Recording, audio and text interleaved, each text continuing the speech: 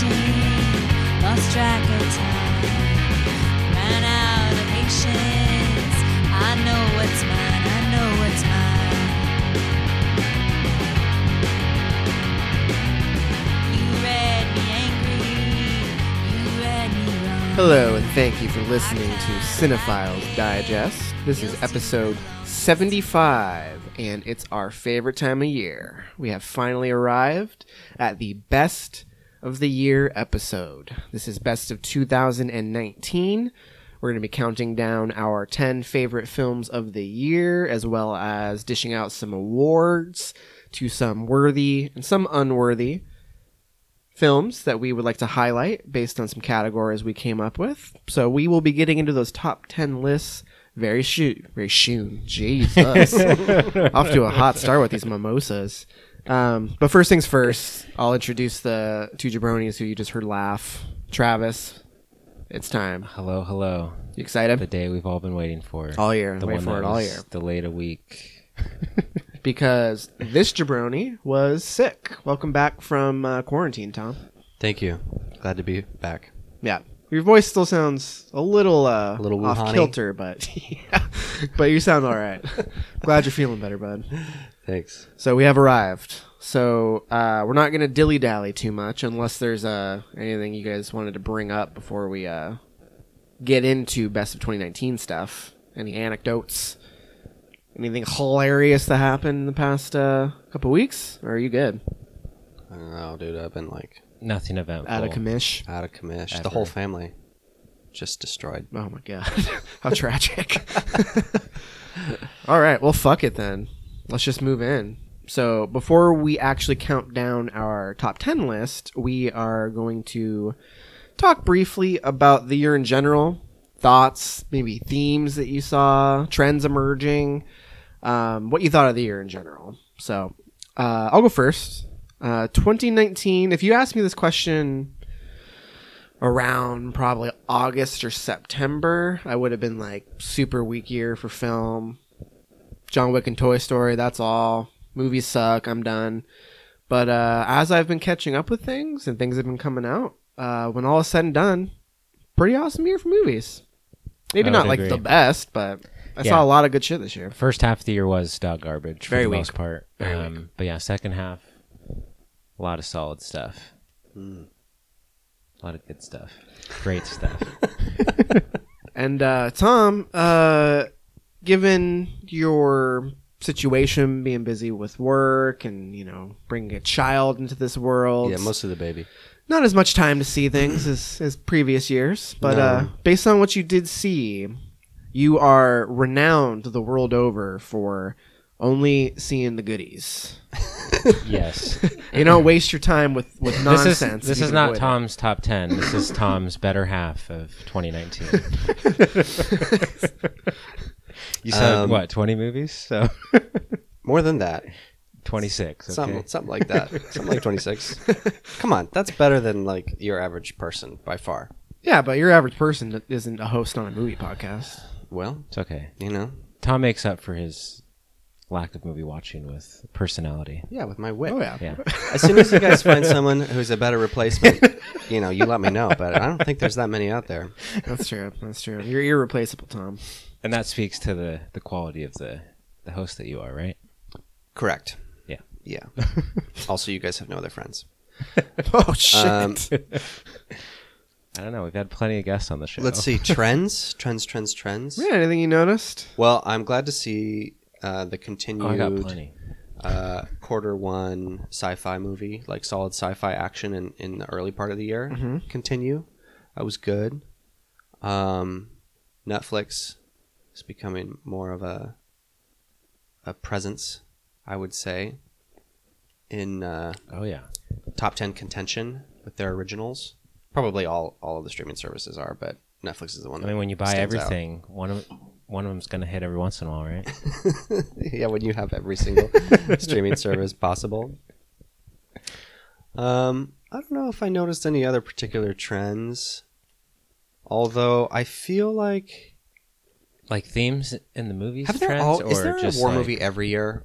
I feel like for the last like 3 or 4 years, there's been like Or the pretty state of film solid themes. war movies, but I guess that's probably every year for all of time that's been happening. For the most part. I mean, last year, I don't know if there was one last year. Hacksaw Ridge was 2017, right? Yep. Dunkirk was, 2017. or Hacksaw was 2016. Dunkirk was 2017, Really? right? Yeah. Yep. You're probably right, yeah. 2018 wasn't a war movie on my top 10, so no, there was not. Yeah, a war movie it doesn't exist to me if there was one. But yeah, I mean, you gotta have, the Academy loves those war movies, so Oh yeah. you gotta crank one of those out. Themes, though, Travis, I'm sure this is on your list of themes. Class warfare. Oh yeah. A lot of that this year. Everywhere. You got Us, Ready or Not, Nightingale, Knives Out. of more historical. Nightingale isn't so much class warfare. Parasite. Yes, Parasite's the big one, yeah. But it does deal with class. It does, a little bit, yeah. It's more so about colonizers and white people just being Yeah. all sorts of bad. I think that the film goes beyond race even, but it is very much about race still, but Yeah, I would say if you compare like Us and the Nightingale to Ready or Not and Parasite, like they all are kind of dealing with similar themes, but Ready or Not and Parasite and Knives Out for sure are definitely leaning more toward class than they are race. Though Yeah, all three of them, Nightingale's About more Hustlers. like You can throw Hustlers in there. yeah, that's Yeah. definitely class warfare. Not as much of a race element No. in that film. but- Nightingale's more simply just like good versus evil, Yeah, but most of the evil is white. there's white people enacting horrible violence on indigenous peoples. Yes. You saw Nightingale, right, Tom? Mm-hmm. All right. Well, I'm sure we'll talk about it more later, so we'll move on from that. But other themes, Corporate greed. I would say this is the year, especially when it comes to award season, of worthy contenders being snubbed. The fact that Willem Dafoe, correct me if I'm wrong, wasn't even nominated. Was not. I remember when we did our Lighthouse review, I said just give him the fucking Oscar now because nobody can beat him. And he didn't even get a nomination. You got no nommed. That's a joke. Sad. Elizabeth Moss for Her Smell. Given the way that the Academy separates, actress versus actor, the nominees for actress this year, it's a pretty weak year. I'm pretty sure Margot Robbie is nominated. For Bombshell. Bombshell, but supporting for Once Upon a Time in Hollywood. Somebody's nominated twice in the same category, I think. Oh. Is it Scarlett Johansson? For JoJo and Marriage Story? Yeah. No. Yeah, She'd it be a is. lead, It's for right? it's Or- for I think someone Marriage Story and oh god, I thought it was Scarlett Johansson. I can't recall. Well, we'll be doing Oscar predictions at the end of the show, so maybe we'll revisit that. But other themes, I mean, that's the big one that stood out to me was exploring class dynamics. Travis, you said you had a whole fucking list. What do you got? What stood out to you? Well, we already named a few of them. Yeah, I mean, I think just like class is probably the biggest one though. With like Knives Out, even Uncut Gems too. I mean, I guess like capitalism is another theme, but that's like a theme every year. Yeah, it's kind of rolled into class. Yeah. Yeah. Legacy is a big one, I think. Yeah, yeah. You got your Pain and Irishman, Glory, Irishman. Dark Waters a bit. I know you didn't see that. Dragged Across Concrete. I know You just wouldn't had to- give you that just had to get movie the name out any there as much as you can, huh? sort of- I think those are the big ones.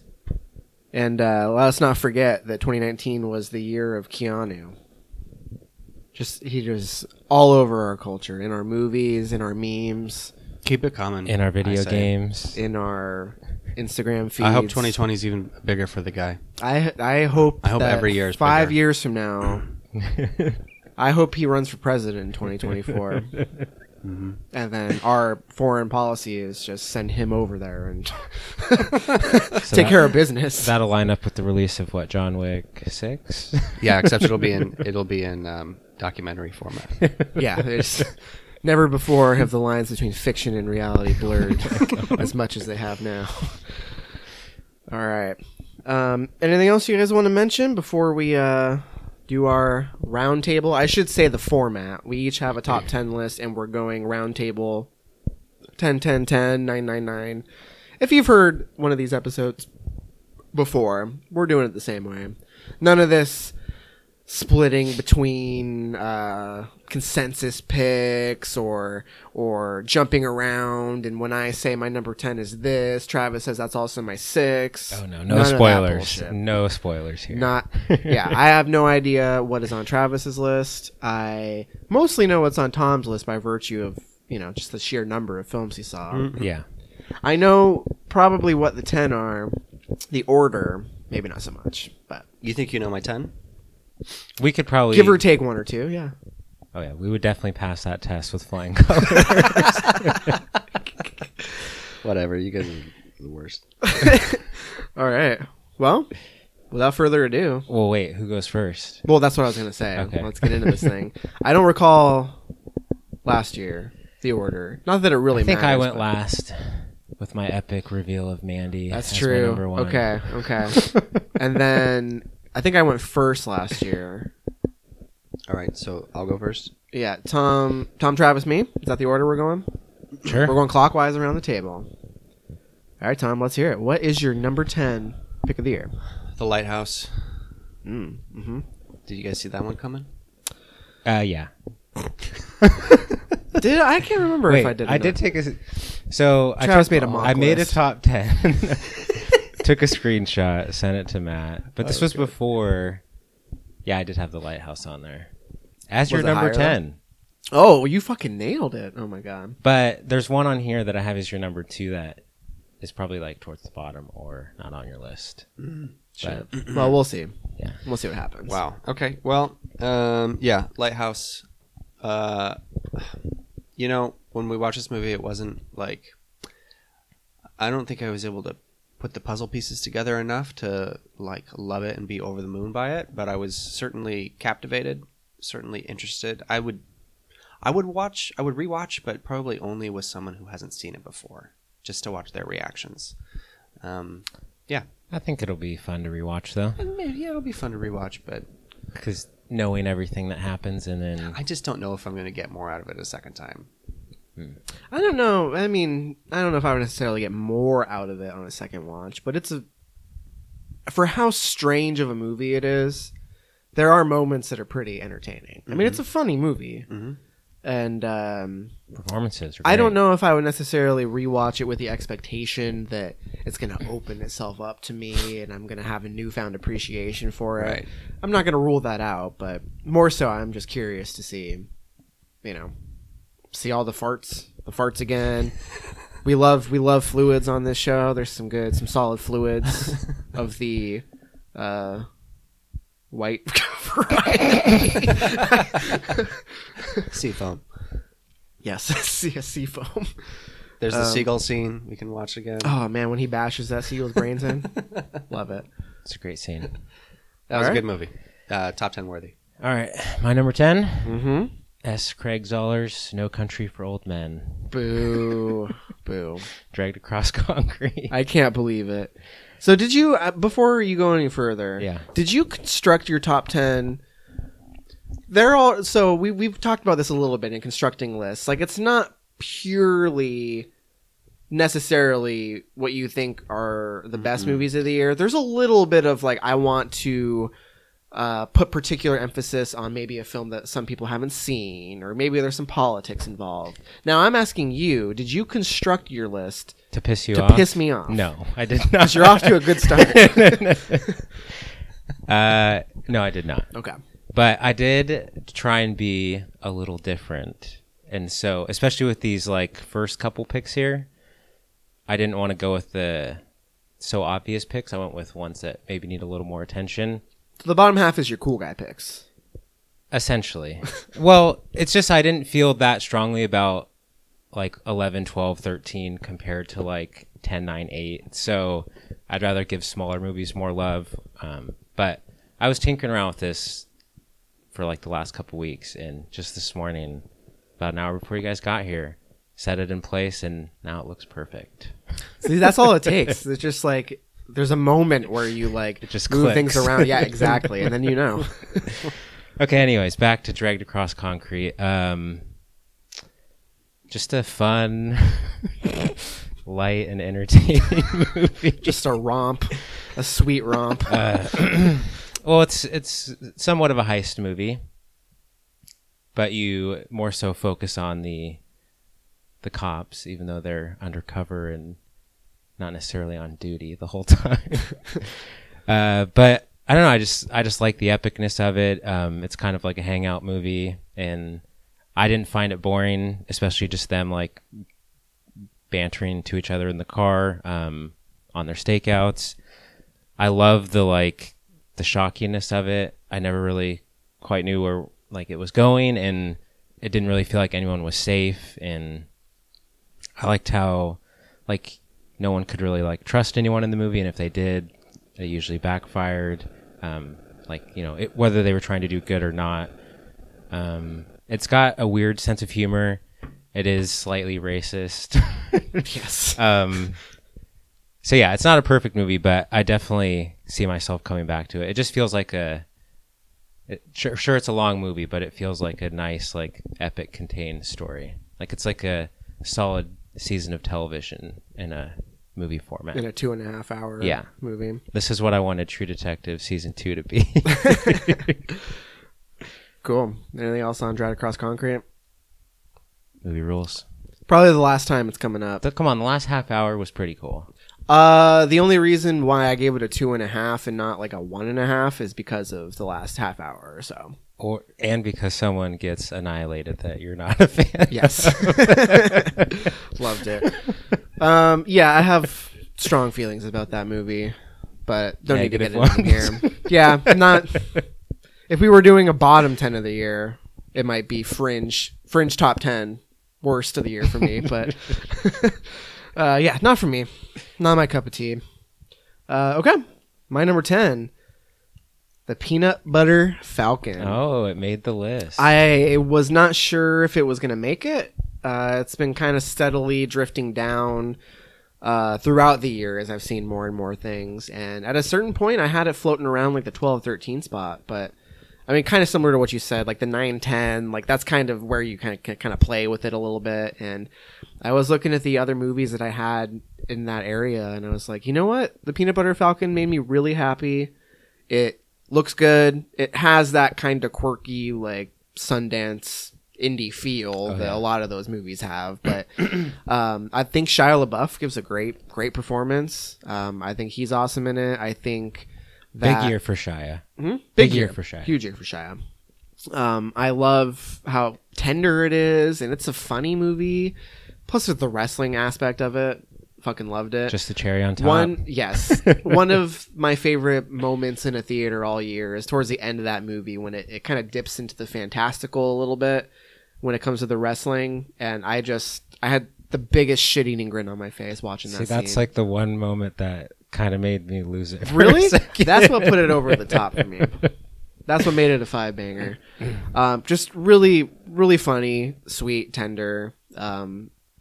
And will it have the same impact as maybe some other movies on this Bruce list? Dern's in that movie, right? Bruce Dern? Yeah. Isn't he at the start, like at the... Oh, yeah, he's in the retirement home. Or not a retirement home. It's like a assisted living facility where the handicap... I can't remember his name. Zach, I think. Zach. He's kind of the main character. He basically wants to become a wrestler. Yeah. Bruce Dern helps him break out of this home. He's another old guy who's in everything. Bruce Dern? Yeah, that's very true. Loved it. Peanut Butter Falcon. If you haven't seen it, it's very sweet. It's a kind film. There's a lot of empathy in it, and I really appreciate that, especially in a year that was just a fucking garbage fire outside of the movies and inside the movies a little bit. Great stuff. Love it. That's my number 10. Cool. Oh, actually, so since we just went around... Tom, gotta hide your list, bud. Oh, man. Travis he just spoiled the whole thing. No, I did. Yeah. Before we move on, so I'm going to periodically be reading user-submitted lists. We received some top 5s, some top 10s, some just people writing in with their favorite favorite film of the year. So I'm going to be starting off with the top 5 that we received from listener Christopher. He wrote into us, ashamed to say I still haven't watched The Irishman, but here's what I got for a top 5. No particular order.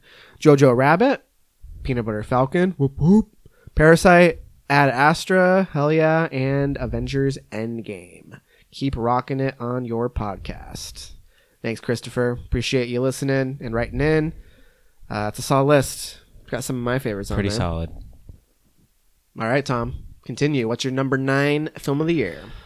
1917 is my number 9. So you did see this. Yeah. You chose to see 1917 instead of Little Women, huh? There were some politics involved in terms of who I was going to the movies with, as I I'm recall. guessing it's not Sarah that made that call. No, we haven't seen a movie together since Vinny was born. Just leave Vinny at home. He's fine. Harriet can look after him. 1917, big movie, grandiose. We haven't in got to its talk about scope. Yeah. it at all. Some standout camera work. Oh, yeah. The Deeks. A lock this year. Back-to-back champ. Yeah, Finally. and just like a fairly intimate story in terms of like considering the scope of the whole thing. Highlights for me would be the burning city at night. Mm-hmm. Oh, yeah. And crossing no man's land, which takes place early in the film. Lots of good moments. Yeah, lots of good moments. I think if I wanted one more thing from this movie, it would just be a little bit more suspense. I think there could have been more time spent at night.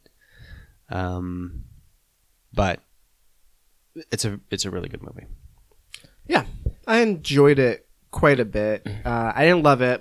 It's not gonna be on my top 10, spoiler. But there were standout moments that I thought were really effective, but I honestly think the one-shot continuous story thing for me is more of a gimmick than anything. And I think there are times where it actively, you can tell that they're kind of padding it to benefit this mechanic that they have going on. There's kind of, especially early on in the movie, there's long stretches where they're just kind of walking and talking, and some of it is effective, some of it isn't.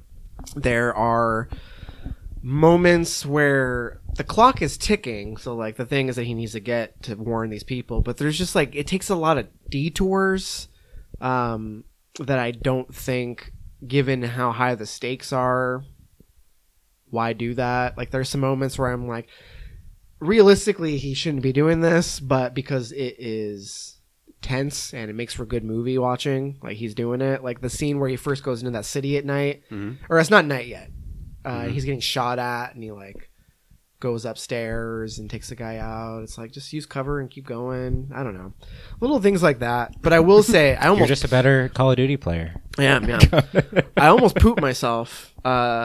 There is a moment early on where they're like, after they cross no man's land and they're in like the German like bunker, Oh, and the rat falls and triggers the explosion. My heart like jumped out of my chest. I knew 'cause it it was was so loud. Yeah, I knew it was coming, but I still like jumped out of my seat. That was the most effective use of the one-shot mechanic, I think, because you get the shot where you just see the black as they walk in, and then the camera goes in, and then you see the light, and then they're like looking around. And another thing I appreciate is like the small touches where there's like pictures in the background that you see that the film doesn't necessarily like zoom in on, but there's like little personal touches throughout that were cool. Yeah, I totally agree with you on the one take thing. I didn't think it added all that much to the film, Except for the set pieces. It was cool. Except to for the watch. set pieces. Sometimes like when they're in the trenches, but you could have just done that. You know, you didn't need to be doing the tracking the whole time. So yeah, I'm with you on that one. It was impressive, but ultimately maybe didn't add as much to the movie as, except to get you in the seat. Maybe a little bit of a shower, not a Whoa. grower. This is breaking news. What? My brother just said Kobe Bryant died in a helicopter crash. What? That is insane. Really? Yeah. Kobe Oh, Bryant yeah. is dead? I just got a text. Wow. Mm-hmm. Jesus. Oh, that's tragic. Well, you didn't hear it here first, but By the time this goes out, it's old news, but Oh my God. God, That's- what incredible podcasting. Tragic news hit coming stop, through on upload it air. right now, Matt. Oh, that's Oh my really God. really sad. He just won an Oscar last year. Oh yeah, for his short. Oh yeah. Mm-hmm. Man, That's Kobe crazy. Sorry to derail the podcast. He I just had to share. is my favorite basketball player ever. I know you're a Laker fan. Yeah. That's why I had to spill the beans. LeBron just passed him for all time on the scoring list for Yeah. number 3 last night. That is crazy. What Wow. a Maybe weird- he crashed the helicopter. I don't know. Maybe he was like, well, I'm no longer the best of my era, so we're taking this whirlybird down. Oh man. All right. Anyway, so talk about Back on 1917. Yeah.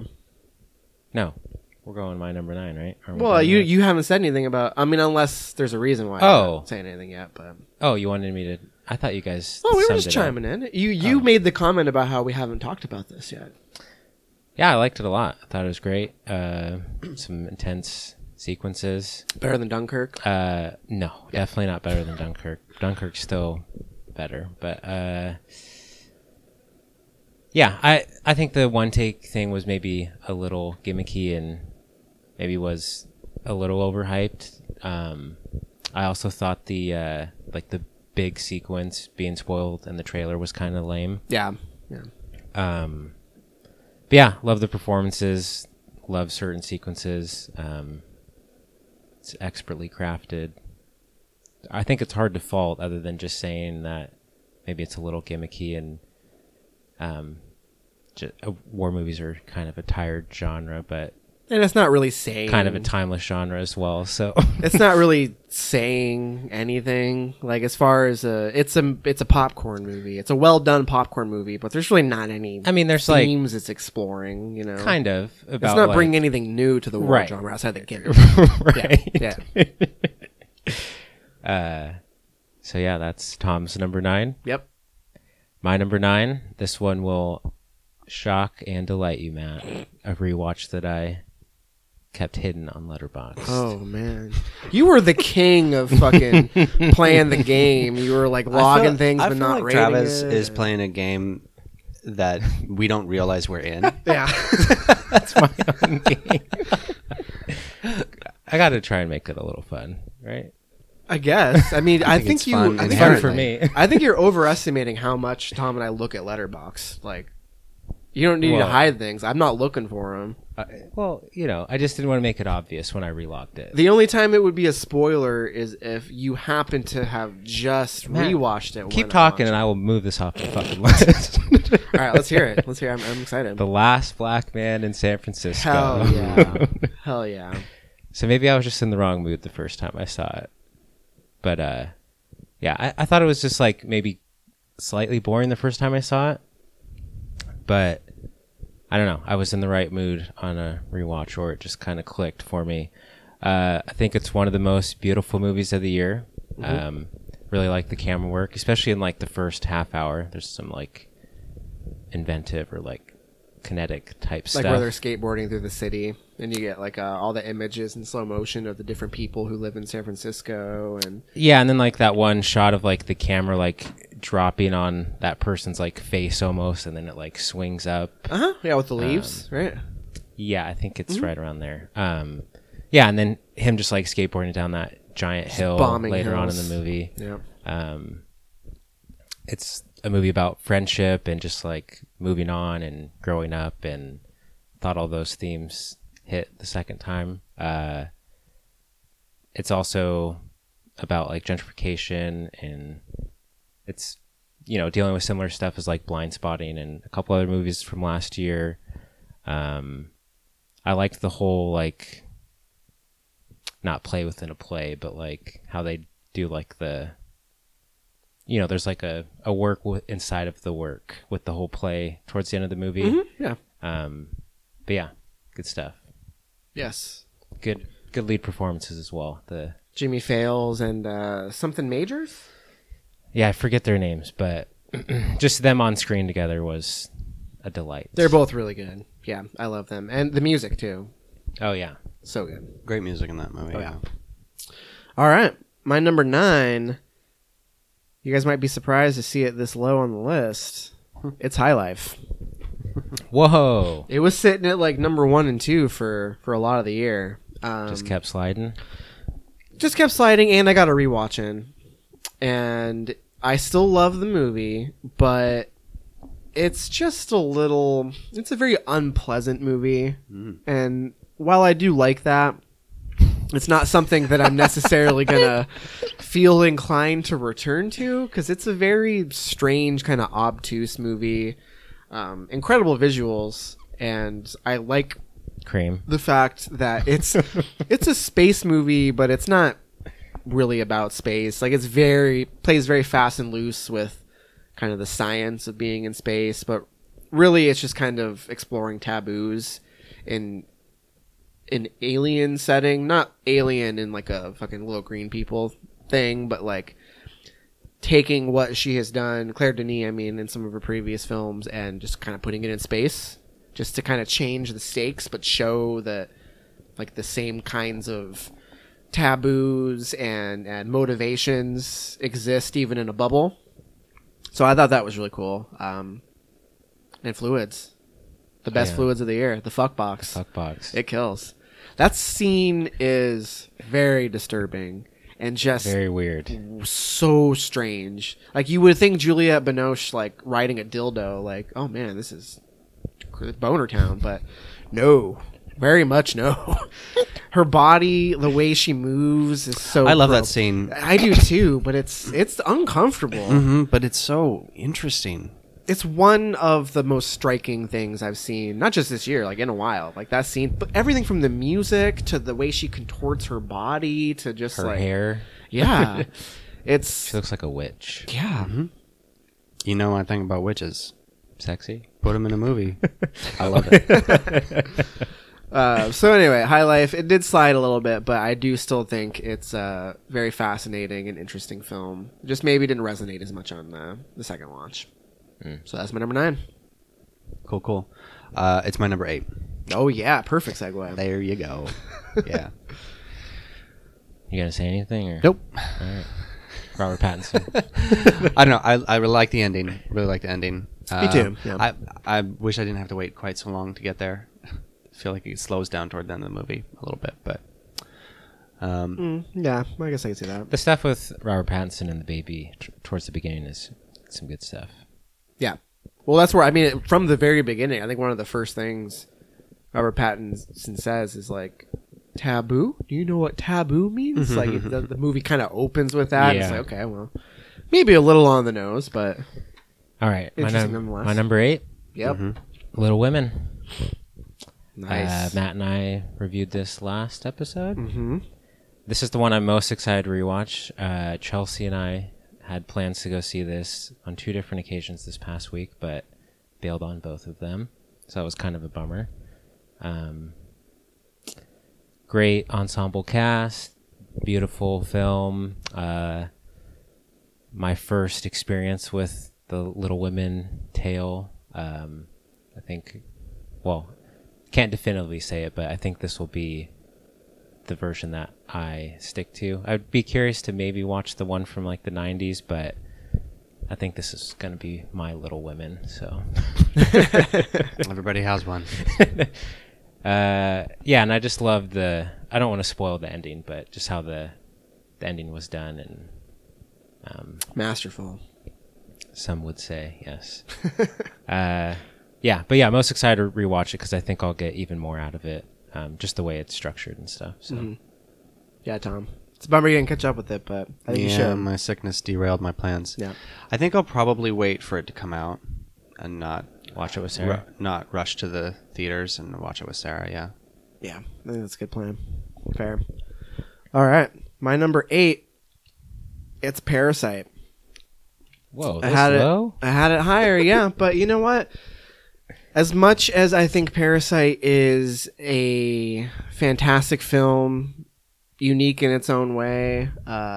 Just a real pleasure to watch. It's tense, it's funny, it's one of the best crafted films of the year, but it just didn't really stick around in my mind. Like, I think it explores some interesting themes, but they're pretty easily digestible. And while they're interesting, I don't know. It didn't linger with me like it did with a lot of people. I mean, I love the performances. I love The reveals. the twists and turns, the reveals, if you will. Loved it, but I think it's fantastic. But it just, when I look at the movies that I have ranked higher, there are others that kind of resonated with me on an emotional level, and that's kind of what I value above anything else. So, do I think Parasite is worthy of all of the attention and awards it's been getting? Yes. Do I think it's a shame that the actors weren't recognized for their work by the Academy? Absolutely. But just for me, there are other movies that... But didn't Bong get a Best Director nom? He did. I more so just mean the cast. Like, Yeah. really good performances, but because they're in a foreign language, I think people just Right. aren't... Yeah, man, that dad should have been nominated for supporting. Absolutely. Got to He's get fantastic. Joaquin in there. Hmm? Got to get Joaquin in there. For the English language remake? No, just the nomination. Oh, yeah, you got to make room. And then one other thing I'll say is that one of my favorite scenes of the year is when the sister is smoking a cigarette on the toilet that's just like blasting water underneath her in the room. It is just like a quiet moment where there's all this chaos going around. I loved it. That's probably my favorite moment in the movie. But yeah, that's my number 8, Parasite. Real quick, we're gonna choice. go ahead and read another user submission. This came from Julie. Her favorite film of the year was Avengers Endgame. All right. No elaboration there, but thank you for writing in. That is a great movie. Some would say the best Marvel movie. Not me, but some. I do love that movie though. Endgame. I rewatched it, had a blast with it. It's awesome. I mean, they really did about as good of a job as they could have done given the circumstances. You know what I mean? All right, Tom. Your number 7. My number 7 is Toy Story 4. It made it. Oh, yeah. That was the one I was talking about. Oh, was it you had it at number 2? Yeah. Just because it was like the only other 5-star movie. Yeah. I mean,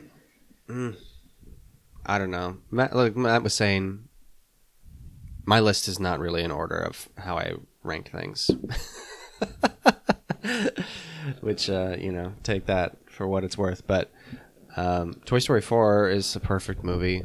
I thought it was like a valuable addition to the...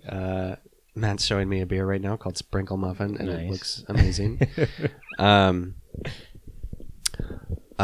was a valuable addition to the story. You know, it wasn't just like a cash grab or something. Well, it was, but I mean, I guess, but like the story A ended. quality Story ended at cash 3. grab. Like, why would you make another one? But it's actually exploring some interesting ideas, like what happens with the toys post Andy. I think so too. Forky, such a good character. Sarah and I have been calling each other trash for the entire year in honor of him. It took seeing this movie to do that. Yeah.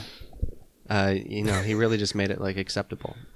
Yeah, I thought it was really funny. Good movie. Never Great. bored. Flawless. 5 stars. Pixar rules. Pixar rules. Pixar does rule. Although I'm a little worried. I don't know how I feel about Onward. I'm sure you guys have seen the I trailers. think Onward looks bad. I don't know if I say it looks bad, but it looks Too kiddie. just not that It looks a interesting. little DreamWorksy. Yeah, right? It feels like a DreamWorks premise. I mean, Heavy DreamWorks. maybe they'll do something with it, but I have faith. Pixar hasn't That's done me what's wrong. Chris Pratt and Tom Holland, right? Yeah. The only time Gotta have Pixar faith. has done me wrong was Cars 2. That's it. Yeah. Have I been disappointed by some of their movies? Yeah, but it's the only Cars. bad one. It's the only one I would call legitimately That's where bad. they did you dirty. Yeah, they've did me dirty. All right, number 7, Mm-hmm. Marriage Story. Ooh, that low, huh? That low, yeah. Oh, shit. That's what brings us together today. Yes. Marriage. Marriage. Great performances, great moments. I don't know, kind of a perfect movie. in a way. Still only number 7, huh? There were more perfecter movies. No, that's not how I construct my list, though. So you're stacking the top half with the ones that are going to piss me off, I'm guessing. No, those are just most favorite. This is lesser favorite. I don't know. It's entertaining. It's about a very ripe topic. I don't really know what to say about it other than what's already been said about it. I feel like, we did what we needed to do on the episode. That's true, yeah. Adam Driver, is he winning the Oscar? I don't know. It might go to Do you Joaquin. want him to win the Oscar? Oscar noms are a later segment in this episode. Most worthy? That's true, you're right, Tom. I can't get too He's- far ahead of ourselves. Is Leo up there for Once Upon a Time? Save it. I don't even know, yeah. We're going to have to look at the list. Okay, well, We'll come back to it. yeah, I'm sure you guys will talk about Marge Story later, so. It's number 7. Great Don't movie. be though. so sure. It's Oh, just kind of a shit. boring pick, you know? I guess.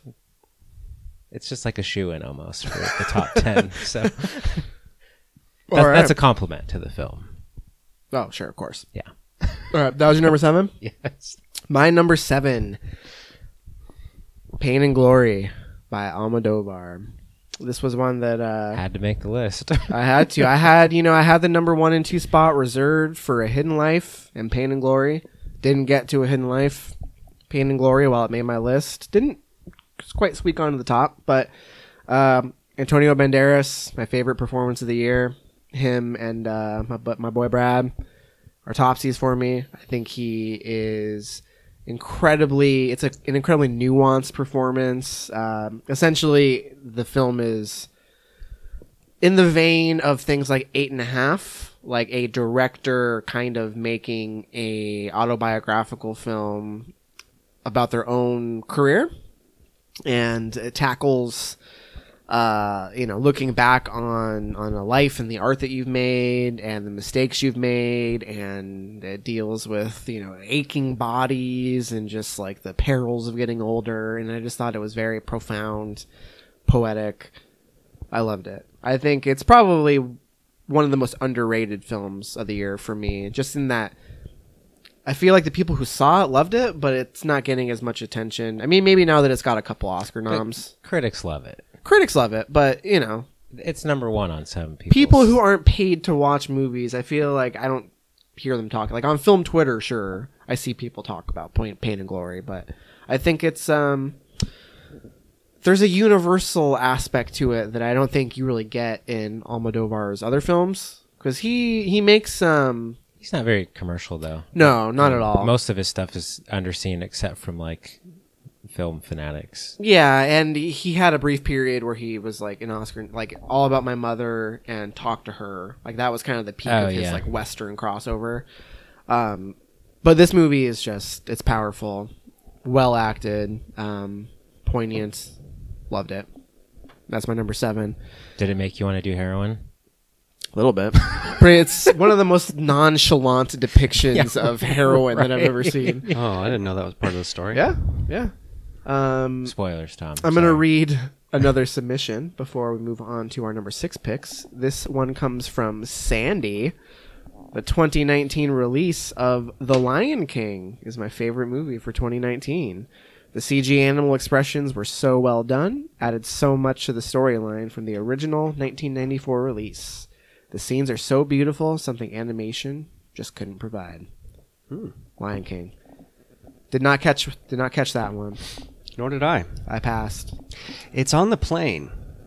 Like, I could watch That'd it. be a good plain one. Would it? Well, Held captive. I can't in believe a you're saying piece of this. steel in the sky. I mean, I can't think of another situation I where don't I know, would it's- watch it. you know the story. It's it's an easy watch. So if you get distracted, no big deal. Yeah. Well, I haven't watched any of these remakes except for Beauty and the Beast. I like some of the princess ones, but There's I other don't- princess ones? Cinderella. I think that was the first one they did, right? actually, The first I live don't know action. If I saw Cinderella. I don't think I People did. love Cinderella. I never saw it. I like Beauty and the Beast a lot. Beauty and the Beast is pretty good. But I haven't seen like Aladdin. Jungle Book was good. or Jungle Book? I didn't see it. I don't. Now that I think about it, I don't know if I've seen any of them. Aladdin, The Lion King, Cinderella, Jungle Book. I feel like there's another Come one. on. You I'm- love Disney. I'm What for are you sure doing? going to be seeing Mulan though. Mulan yeah. looks good. Yeah, we'll do Mulan. Okay, number 6. Mm-hmm. Once Upon a Time in Hollywood. Great pick. Great pick. Love it. Great pick. Is that what you had for number What? 6? For my number 6. Oh, yeah, it's on your list of. Oh, you got the wrong number Mine. though. Yeah. I don't know if these are flying colors. Colors maybe, but this movie just like this one stuck with me after I saw it. Really funny, such a funny movie. It's just a good time. I would totally rewatch this anytime. It's got that quality to it. I love the way it ended, the way it all wrapped up. I love the characters, like, you know, I don't know if you guys felt this, but I was thinking there was going to be like some tension between Brad and Leo's characters, like they would eventually have a falling out or something. You know, I won't spoil whether or not that happens, but I just enjoyed their kind of camaraderie throughout the film. And yeah, I don't know. You guys want to add anything? Well, I was hoping for a different kind of tension, like a Brokeback situation. I was just waiting for Pitt to mount An DiCaprio and just show him who's boss.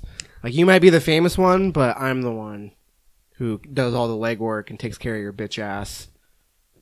And it didn't happen. Mm. That's why it's a 3-star movie, not a 5-star movie. No barebacking.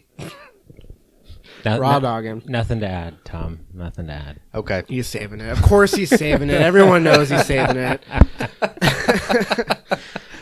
All right, Travis, what's your number 6? I can't slip that one by you guys. Number 6 is Booksmart. Interesting. Yeah. Okay. Pretty high on my list. Well, I just don't think the movie's getting the love it deserves. Most comedies don't, but I thought this was probably the funniest movie of the year. Yeah, definitely the funniest movie of the year. By far. Great performances, great chemistry. Mm-hmm. Love all the characters, the side characters. It's a great high school movie. Yeah,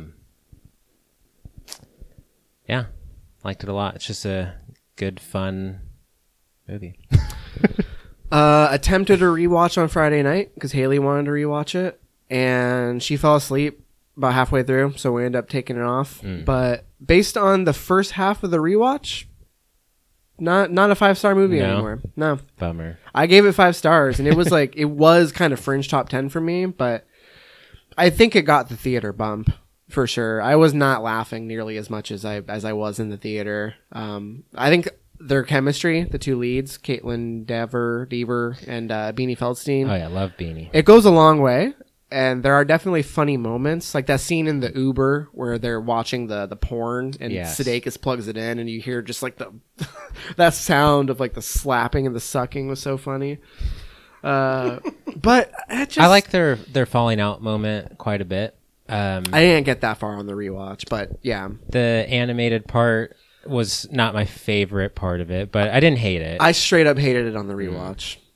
It brings it down. Like, I thought that was horrible, and it's just I forgave it for the first watch, but it's just too derivative of Superbad. I mean, I was telling Tom in the Yeah. car, it's basically woke Superbad, and that's not a bad thing. It's just, I mean, there's another movie that I would say is incredibly derivative to a fault that will not be making an appearance on my list, but maybe yours, Travis. We'll see. Jesus And yeah, it went down a little. It's still a great movie though. Still a good pick. Yeah, I'm mainly going by like, you know, what was like the most memorable, or like just thinking back in the year, like what were my most like enjoyable experiences watching something, and that was my 6th one. Yeah, fair. Cool. All right, my number 6, The Last Black Man in San Francisco. Hell yeah. Been championing this movie from the first watch. Loved it. Did rewatch it. Will say the ending didn't really bother me on a first watch. On a rewatch, I recognize the ending's pretty weak. It kind of feels like they didn't really know how to end the movie. So that kind of brought it down a little bit. It is a little abrupt. Yeah, and just given how like poignant and poetic the rest of the movie is, I feel like the ending is just a little bit of a wet noodle. But didn't hate it by any means. So that it's still a 5-star movie. Doesn't quite nail the landing, but everything else, the music, the performances, another one of my favorite scenes of the year. It's the last little drips of the champagne bottle. One of my favorite moments of the year is when not the main character, but his friend, something Majors is the actor's name, I can't remember. Jimmy Fails is like, why do you talk to those guys, or why do you write about those guys? They're assholes or whatever. And then he says something to the effect of, why do I have to, or why can't just because they're mean to me, why does that mean I can't appreciate them? It's something like that. And I thought that was just like a really interesting perspective and powerful moment. Well, and there's that moment in the play where they're like, people aren't just one thing, and like it has to deal with a death, and I won't spoil who the death is, but just like how you will remember someone for more than just one thing. Like, sure, they were an asshole to me at this time in my life, but they have also been a great friend at this point in my life. So I'm going to try and remember the good and bad about them, because, you know, people are more than just the one thing. Right, exactly. So just, I also love the parts where Mike Epps shows up. Oh, yeah. Very small part, but he's great in it. He's awesome. Yeah, absolutely love it. I don't think enough people are talking about this movie. It's on Amazon Prime, if you haven't seen it. Really, really fantastic. Dipped a little bit in my list towards the end, but still coming in strong. Beautiful love letter to San Francisco. Very beautiful. And there's that part on the bus where he's talking to Thora Birch. Oh yeah. And he says, "You can't hate the city if you don't love it," or something like that. Which is very simple, but you know, it's a powerful sentiment. It makes sense. You know. Yeah. Who are you to say you haven't spent enough time here? Like, if you don't love it, you can't hate it. That's my number 6. Before we move into the top half of our list, I'm going to read another user submission. This one comes from Dan, just making it into the 2019 year, released December 25th. 1917. This flick is monumental work in directing and cinematography. Though I'm not sure technically what a, quote, continuous shoot is, this film's action presentation left me exhausted as I left the theater. An amazing picture that sucked me into World War I and left me with a feeling of deep gratitude and respect for those in the trenches. Thanks for writing in, Dan. We talked about 1917 earlier. Solid pick. Good Dan shit. should watch They Shall Not Grow Old. Oh yeah. Oh, yeah. He would love it. That's good. All right, we're in the top half. Tom, your numero 5. Yeah, my numero 5 is J-Dub's 3, Parabellum. Oh, yes, dude. See, course, I'm it glad makes the someone at list. this table had the balls to put John Wick in their top 10. Because I didn't, and I'm regretting it. Didn't you now. guys both put 2 when it came out? Yeah. A weaker year, but... Yeah, I just rewatched this actually. So good. Just I'm so far on this train. There's no getting off. There's no stops left. I'm just riding this into the sunset. John Wick, as many movies as they make, I'll be there. I want one every other year for the rest of my life. Or at least until Keanu dies. Yeah. Like, you can just, I mean, I love the Daniel Craig Bonds, but you can just toss those in the garbage and replace them with John Wick. We don't need Bond anymore. He's our generation's James Bond. Who gives a fuck about Pretty James much. Bond's old I know, ass? right? I don't know. I'm the actually new pretty one excited for the new one. Me too. looks pretty dope. It does look dope. I mean, we got Kerry Fukunaga at the home, so it's Oh, got to yeah. be good. Yeah, maybe I jumped the gun a little bit with that. I think the last time I had some complaints about this movie that just didn't bother me the second time around.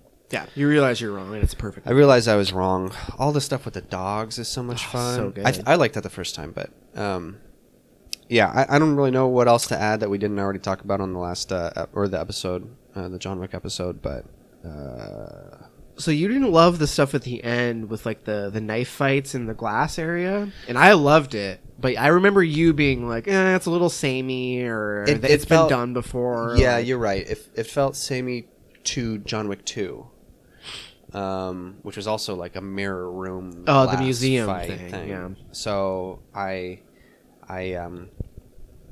maybe it's just been a while, so it didn't bug me. The other thing that bothered me was how the guys he was fighting like had opportunities to kill John Wick and just didn't. They just held back, just for the honor of fighting John Wick. And I guess the first time it bugged me, and the second time I thought it was awesome. It makes perfect sense. It makes right? perfect sense. They just want to fight John Wick. I think Who wouldn't want to fight this John Wick? this movie feels more so than the other ones like it's like he goes from just stage to stage to stage, just different.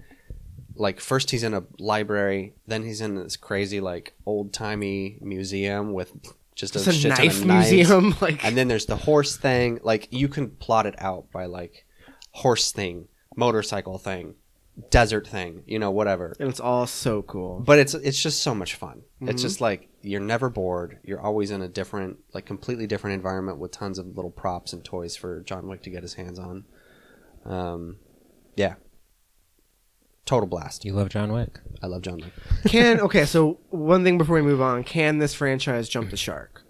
Because John Wick is straight up killing people with horses. Like, he's like turning the horses and like having them kick and taking dudes out. Mm-hmm. Like, is there a point where it's just going to be too absurd, do you think? Or do you think if they just kind of stagger it and keep coming up with more ludicrous... No. At what point would you be like, give me a fucking break? Like, are you kidding me? So Like the Fast and what the I- Furious franchise? Yeah. What I hope they do is dial it back.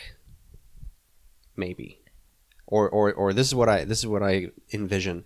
Remember in Kill Bill, Volume 1 like just escalates until at the end you have this ridiculous fight with a million people and blood is gushing out, and it's almost cartoonish. There's that basically anime girl with her giant mason chain. Yep. And then Volume 2 comes out, it's way dialed back. It's low key. There's not so much crazy shit happening. There's a couple of prop type things, but more so it's about like the story and it's about the memories and that kind of thing. If they can pull off something like that, where it's like they don't try and notch it or ratchet it up, they just take a different approach to the same story. That would do me right. That would be interesting if you make it more about maybe reconcile the fact that while John Wick's motivations for coming back into the game were motivated in a sense because they killed his dog, but the trail, like the wake of just destruction and bodies that have been left behind as a result of this, like reconciling, like was it worth it? Because I don't know if there's really been like innocents that have been killed, like lost their lives in the line of fire, as a result of this conflict. But there's like hundreds of people have died because someone killed John Wick's dog. Yeah, but they're all in the assassin underworld. That's what I'm saying. They So it's all not kill for money. Yeah.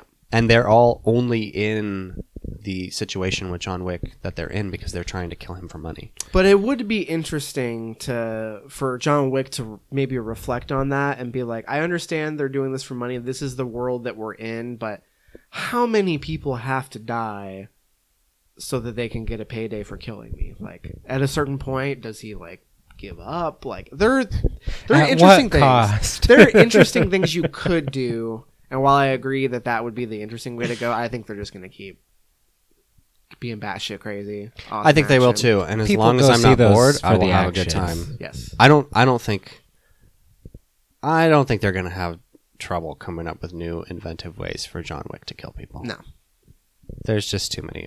In my head, John Wick, or not John Wick, Keanu is the one who comes up with all these ideas. He's the He's one. just so invested in the character. He's like, what if this time there's a horse and I slap his butt and he kicks the guy in the head? And then I do it again, like 40 seconds later, to a different person. That was old Keanu, by the way. He's a new persona these days. A different persona. Into the top 5. Top 5. Let's hear it. Well, Tom just gave his Oh, top end five, of the but- yeah. right? Hmm? You just gave your top 5, right? Or your His Yeah, that was five. number five. Yeah, number yeah. 5. Okay. My number 5 is Uncut Gems. It was destined to be on the list. It was. I would have guessed number 1 prior to us seeing it, but Yes, that's where I was pre-slotting it. Just a intense, fun ride of a movie. Loved the betting in it. Loved the final game and watching how we react to it. I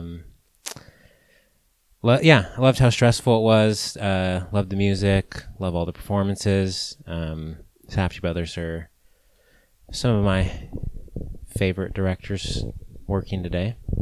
New up and coming ones, at least. I think it's going to be one that I come back to time and time again. It's just a entertaining watch. mm-hmm. Liked it. Didn't love it. You're wrong. All right, my number 5, Little Women. Got a rewatch with Paris. Paris hadn't seen it. She wanted to see it on her birthday. So saw the rewatch, and that it was already like fringe top 10, but the rewatch just Cemented it. pushed her up. Loved it. I love the fact that it's about the death of childhood. I love all of the performances. Florence Pugh just fucking cracks me up. There's a scene. This isn't really a spoiler, Tom, but for Travis and for the listeners, Florence Pugh's character, not Beth, not Joe.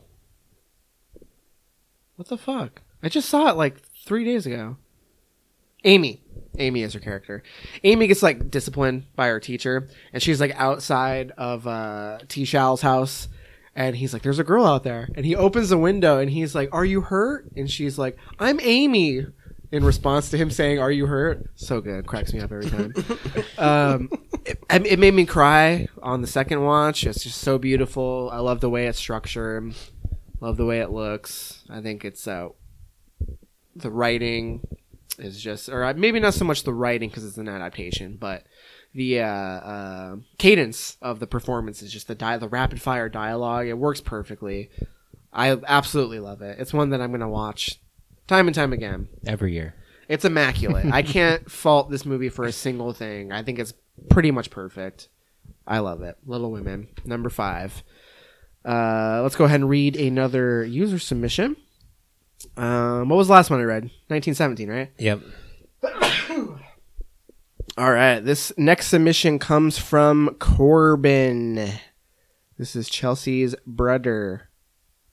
He says, "Once upon a time in Hollywood. Duh." Duh. End of submission. Duh. Enough said. I love that. Couldn't have said it better myself. All right. Thank you, Corbin, for writing in. We appreciate it. And on to Tom. Let's hear your number 4 pick. Parasite. Yeah. What a movie, right? What a Am I movie. right?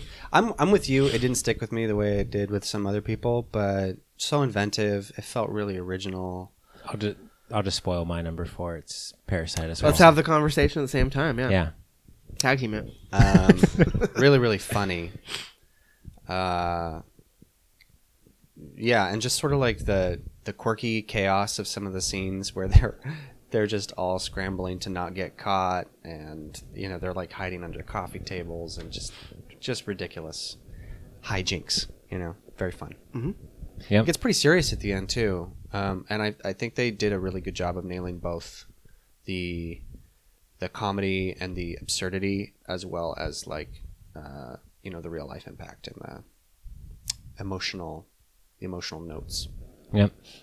It's not all just black and white either. Although they're coming out with a black and white version of Parasite. I heard about that. I don't really see the So point. technically it is just black and white. I don't really see the point in that, but whatever. I don't know. I feel like the mood might, it might add a little bit dark of hallways. Yeah, just a little, I'm just thinking about it and I'm like, Yeah. it's going to make it look gross. You know what I mean? Yeah, I mainly just loved just the ride. I didn't really know what I was getting into, and just watching everything play out and just seeing how everything was being set up was just so fun to watch, and just doesn't really feel like we get movies like this very often that are like have like this level of craft, or like about like, you know, big social issues, and just like have twists and turns that you don't really expect, and that don't feel like manipulative or corny. Mm-hmm. Or It's interesting that Knives Out is the movie that the intent of the film is to be a thriller, to constantly surprise you and, you know, winding back and forth what the fuck's going to happen. And I think Parasite is a better version of that without even really trying to be. You know what I mean? yeah, it reminds me of like something that like Hitchcock would have done, or like M. Night when he was killing it back in the day. Just like an elevated, like kind of like social thriller. Yeah. Parasite rules. Oh yeah. Okay. Is it my turn? Yeah. Yep. All right. My number 4, Her Smell. I almost put it even higher. Wow. That's how much I love this thing. Man. Her Smell is from Alex Ross Perry, who is most known for his collaboration with Elizabeth Moss. They've done a couple movies together. Now, are you a fan of this guy? I've seen a few of his things. He's okay. I haven't loved anything he's done. I've seen Listen Up, Philip, and I started The Queen of Earth and turned it off after about 20 minutes because I just wasn't in the mood. But Her Smell, I mean, it's Shakespearean, like both in its structure and in just the character. I mean, it's essentially a version of Courtney Love. Not that there are that many exact parallels, but it is about a 90s alternative rocker. Reckless. Self-destructive. This movie is hard to watch. So the reason why it's Shakespearean is because there's kind of 5 acts, but it's literally 5 scenes. Like there are 5 scenes in the movie, and it follows. Pretty long too, considering. I mean, it's like a 2 hour and 15 minute movie, and it's only 5 scenes. Yeah. And they're relatively the same in length, but you have the self-destruction and then you have the redemption without being more specific. And it's just heartbreaking. I think my favorite scene of the year is the piano scene. I won't be more specific than that, but I was just like, I'll never hear that song the same way again. Because it felt like it was written for that moment, you know? Just listening to the lyrics, and I was like, get the fuck out of here. Alex Ross Perry, you genius. What have you done here? Elizabeth Moss, she should have been nominated for an Oscar. She's one of my favorite performances of the year, up there with Banderas and Pitt. It's a shame she didn't get a nomination. Yeah, she had a good year because she was great in Us as well. Yeah. And it's just a filthy, dirty, gross movie. Like, just watching it, you're just like, ugh, this is punk as fuck and just so uncomfy, and I absolutely loved it. Better than Rockstar? The Mark Wahlberg movie. Oh, I didn't see it, but I'd be willing to bet, yeah. Everyone see it. Honestly, it could have been... I had it at number 2 for like a day, and then I was like, I don't know, I can't. But Her Smell, That's what I'm most excited to rewatch. really fucking good. Tom, I think you would appreciate it. Yeah. good shit. I'm very intrigued. I'm just looking up how to watch it. Canopy. HBO. Get on it. Oh, really? Canopy. Oh, Canopy, yeah. well, I have HBO. I can do I it. don't. Oh, there you go. No longer. Oh, yeah, you lost it. You're fucked, dude. No Curb Your longer. Enthusiasm.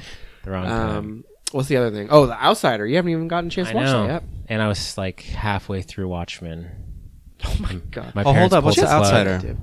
Outsider? Stephen King adaptation. It looks awesome. The book just came out like 2 years ago. It's got Jason Bateman and Cynthia Erivo. Ben Mendelsohn. I'm It's good. sure I'll get HBO Get soon. it. Eventually. You gotta get her. It's good. Outsider's good. I feel like I saw a trailer for The Outsider, and I was Oh, the trailer is very intriguing. Oh, it kills. It's Intrigued. it's a fucking weird movie. Okay, so let me read. Haley sent me her top 10. Haley being my girlfriend, for those listeners who are unfamiliar. I have one text from Haley that is her top 10, and then I have another text that says Kobe Bryant died. Good looking out, Haley. Okay. I'm not over it, by the way. I'm still, I don't know. I just feel kind of off my game. Kobe's dead, you know? It's weird. What's going on? I don't know. Legend. I just don't know. One of the greats. All right, let me read Haley's top 10. So at number 10, she has Ready or Not, which I love that movie. I think it's fantastic. Number 9, Booksmart. Number 8, Marriage Story. 7, Parasite. 6, Hustlers. 5, The Farewell. 4, Ad Astra. This is why she's my Wow. girlfriend and why I love her. 3, 1917. 2, Knives Out. And number 1, Little Women. Loved it. Loved it. So thank you, Haley, for writing in. Appreciate it. So that is Haley's top 10. And now, Tom's number 3. Let's hear it. Marty's The Irishman. Oh. You did it. You did it. Yeah. And you're glad, clearly, because it came in at number 3. Yeah. Well, I saw it. Are you saying I did it? I watched it? Or did Yeah, put I it on my feel like list? last time we talked, you hadn't seen it yet. No. I've seen it when we did our review of it, I think. Did you? Oh, no, I 'Cause was, we I saw was it late. before it I came think it was a out. week late. You might have talked about the episode after. Yeah. Maybe. Whatever. Anyway. Yeah. Let's see. I think this movie, I mean, a lot of people have commented on its tone and kind of like where Martin Scorsese is in his career and, you know, all of the performers in the movie as well. I think it feels special in that way, you know? Like, it just feels like, I don't know, there's something about it that just makes me think of like Christmas in a weird way. Well, it's kind of a once-in-a-lifetime... It's like a family Movie. thing. Yeah. It's like a weird... I just get these weird feelings from it. It made me rewatch Goodfellas. So much fun. Oh, yeah. But yeah, I was just very content to sit with that movie and let it take it, you know, run its course wherever it was going to go. It is watching Goodfellas made me even enjoy The Irishman more. Like looking back on it, just I like when De Niro refuses to sit in the front seat of the car. This is so good. Just like explicit. He's just like, I'm not sitting there. Which is something that you never see somebody say in a movie. Like, I'm not going to be the guy who like does the stupid thing. Mm-hmm. Anyway, I don't have anything else really to say about it, but the length is... Didn't have a problem with it. No problem with the length. How about the de-aging? Oh, just the kicking scene. Just the scene where he kicks Little- the guy. It just looks bad. Yeah, that's A little off-putting. really it. Like that's the only scene, really, that I noticed. I mean, it. it's weird seeing him with, like, striking blue eyes. But, you know... Only because we have seen De Niro on screen for fucking Yes. 50 years at this point that it's like, what are you doing here? Blue eyes? Get out of here. Yeah. All right. Great Cool. movie. Number 3. Travis. My number 3 is Waves. Okay. All right. I I just listened to our episode where we did Waves, Yeah. and I was just going off. know. I was you pretty were. drunk, and I was like, just screaming in the mic. So, yeah, I tried to make my case for this movie I a get few it. episodes I get back. I like that it was going for something different. It's swinging for the fences. It's a little rough around the edges. But like I said, I like what it's going for. I think it's going for like a mood and an emotion. It's like a feeling type movie, right? And I know Matt has his problems with it, and I could see why people do have their problems with it. Just because the camera works a little showy and like, I don't know, maybe you could say it's like somewhat manipulative, but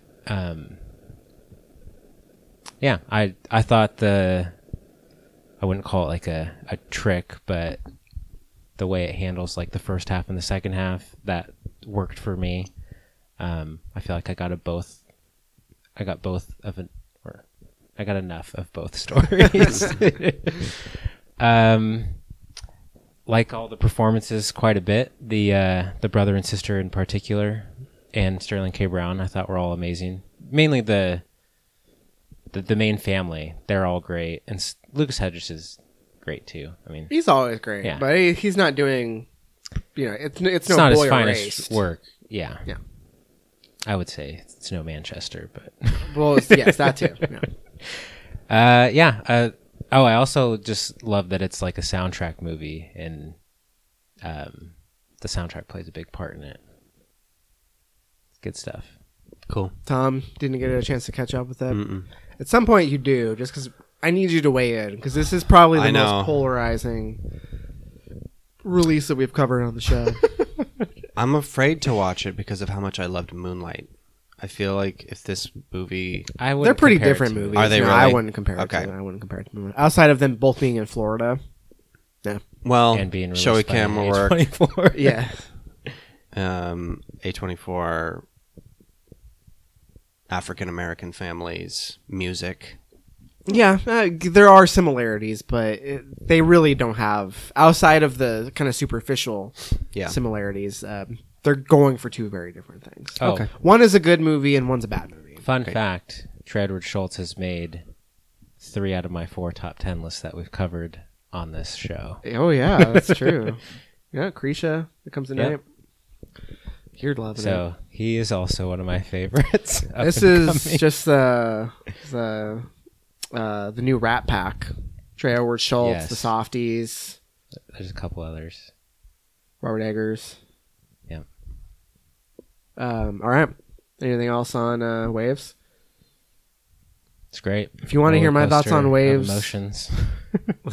listen to the episode if you want to hear my thoughts. I'm not going to open that. We had a can of good worms. conversation. A good. It was a heated long conversation, debate. It gets heated. All right. My number 3 has come up once before. Marriage Story. To no one's surprise. Everyone What knew. is there to say? Everyone knew when it's this my movie number was 2. announced. Okay. So, good segue. It's just so fucking good. Yeah. It's hilarious. It's well acted. It is emotionally resonant. It is just immaculately crafted. I don't love the score. I don't love the Randy Newman score, but I don't hate it. It's just a little, I don't know, a little cutesy. It's a little bit too. Randy Newman has a very specific lane, and his lane is Toy Story. You know what I mean? Like, anytime I hear stuff, Better that be he's careful. composed- There's some hardcore Randy Newman fans out there. There are, and I love Randy Newman. Just I don't know tonally, I don't know if it necessarily matches with the film, but Adam Driver, incredible performance. His singing moment at the end of the movie is one of the highlights of the year for me.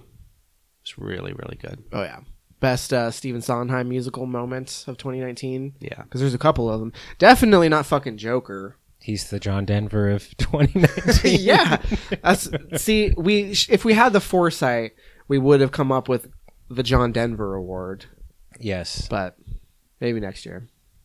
Got to coin The it honorary John Denver before Award. someone knows that. I'm sure someone else has already coined it, but yeah, Marriage Story. It's fantastic. Again, listen to the episode if you want to hear more of our specific thoughts, but The knife scene. what a banger.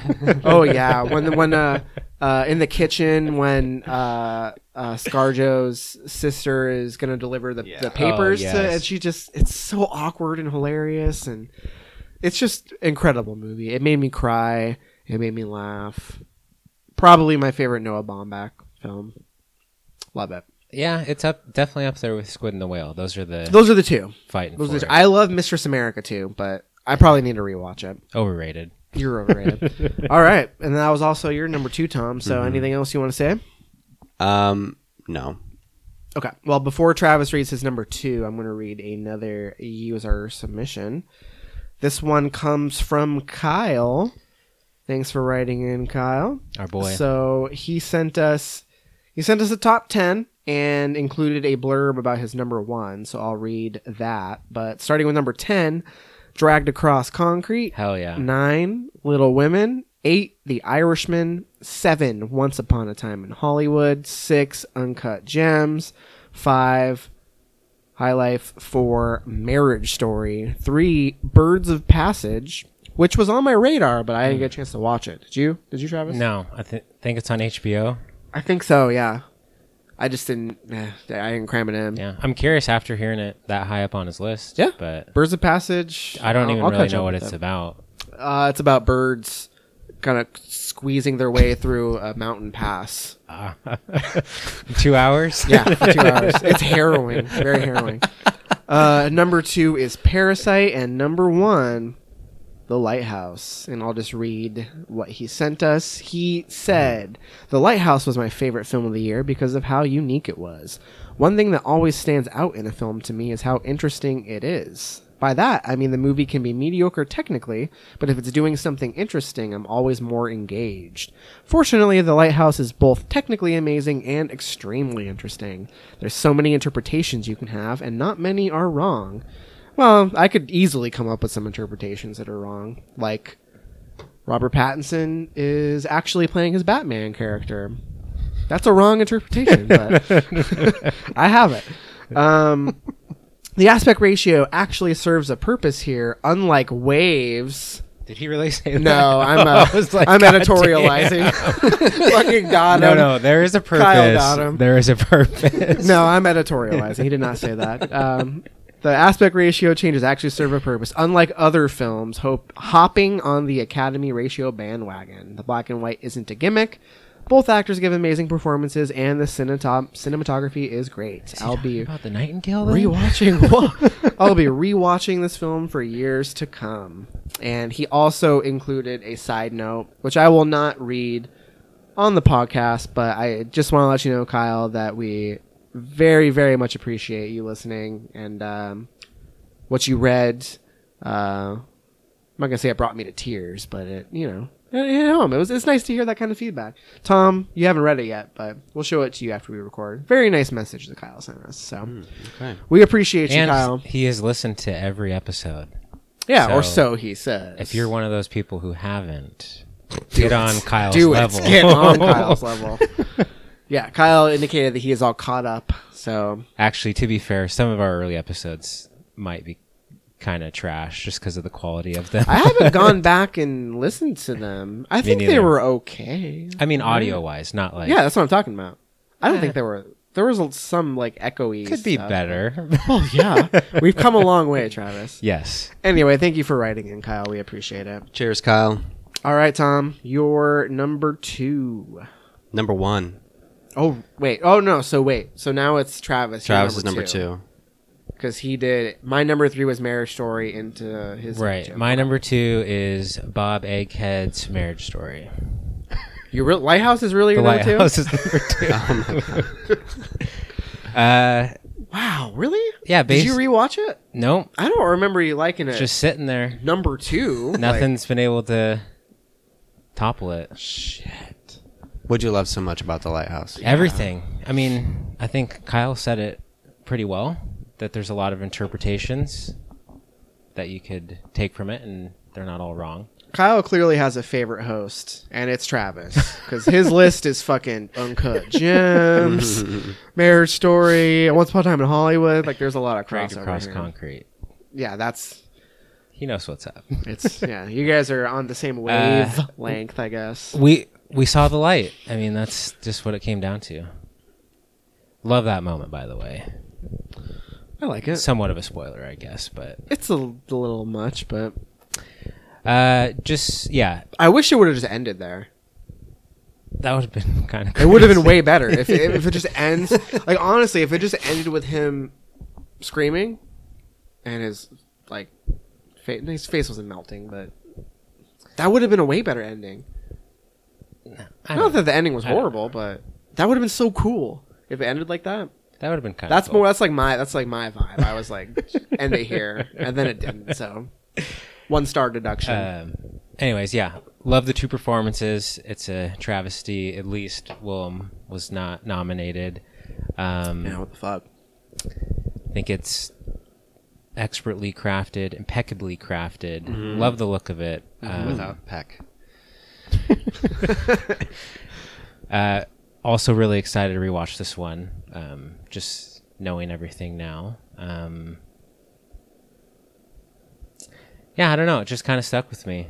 But yeah, I just love the 2 leads, like, just hanging out with them and watching their descent into madness. And I think Robert Eggers is my guy, at least when it comes to the new king of horror.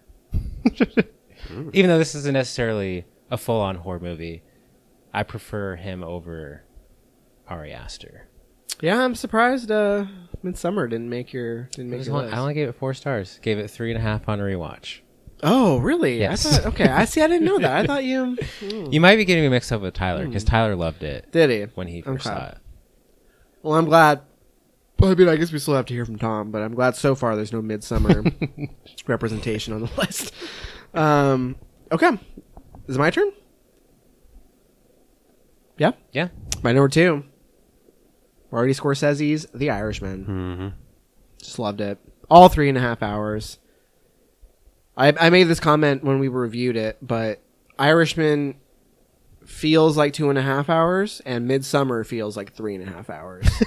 Like, it's just so good. I was captivated the whole way through. It has those classic, like, gangster touches from previous films that Scorsese has done, but it's just so much more insightful, and this movie just lingers after you watch it. Like, I haven't been able to stop thinking about that scene where De Niro has to make the call to Hoffa's wife, like a day late, 2 days late, something like that, and he finally makes it, and he's just like stuttering and tripping over his words, and it's just like hard to watch, and you're just like, wow, this is some next level shit. And just coming to terms with a long life, looking back on what you've done and what it was worth. I mean, at the end of the movie, without spoiling too much, like, he's alone. Like, he has nobody. And it's like, you reflect on your life and you're like, did I make the right choices? And I think the movie is a lot more introspective than anything we've seen Scorsese do. Except for maybe Silence. I think Silence is an introspective movie, but going for a very different vibe. It's very grounded. It's not glamorous in the way some of the other gangster movies are. Not to the same extent, no. I mean, there's some kind of flashy moments, like the slow motion scene where there's like the shooting in the crowd where the guy pulls his gun and it's like ultra slow motion and the body is just piling on each other is incredibly impressive. And just seeing all of these artists being reunited again. I mean, Scorsese at the helm. You have Pacino, Pesci, De Niro, Keitel.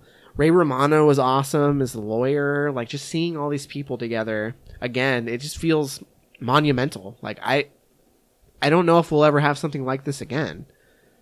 I mean, actors Just of this caliber. Give the Safdies like 30, 40 years. And then we're going to have Sandman, Robert Pattinson. Like, they don't have the same level. I mean, Scorsese has made fucking like 10 movies with De Niro. He's made like 5 movies with Pesci. Like, there's history there that spans decades. And it's remarkable. I think The Irishman is probably Martin Scorsese's best movie besides Taxi Driver.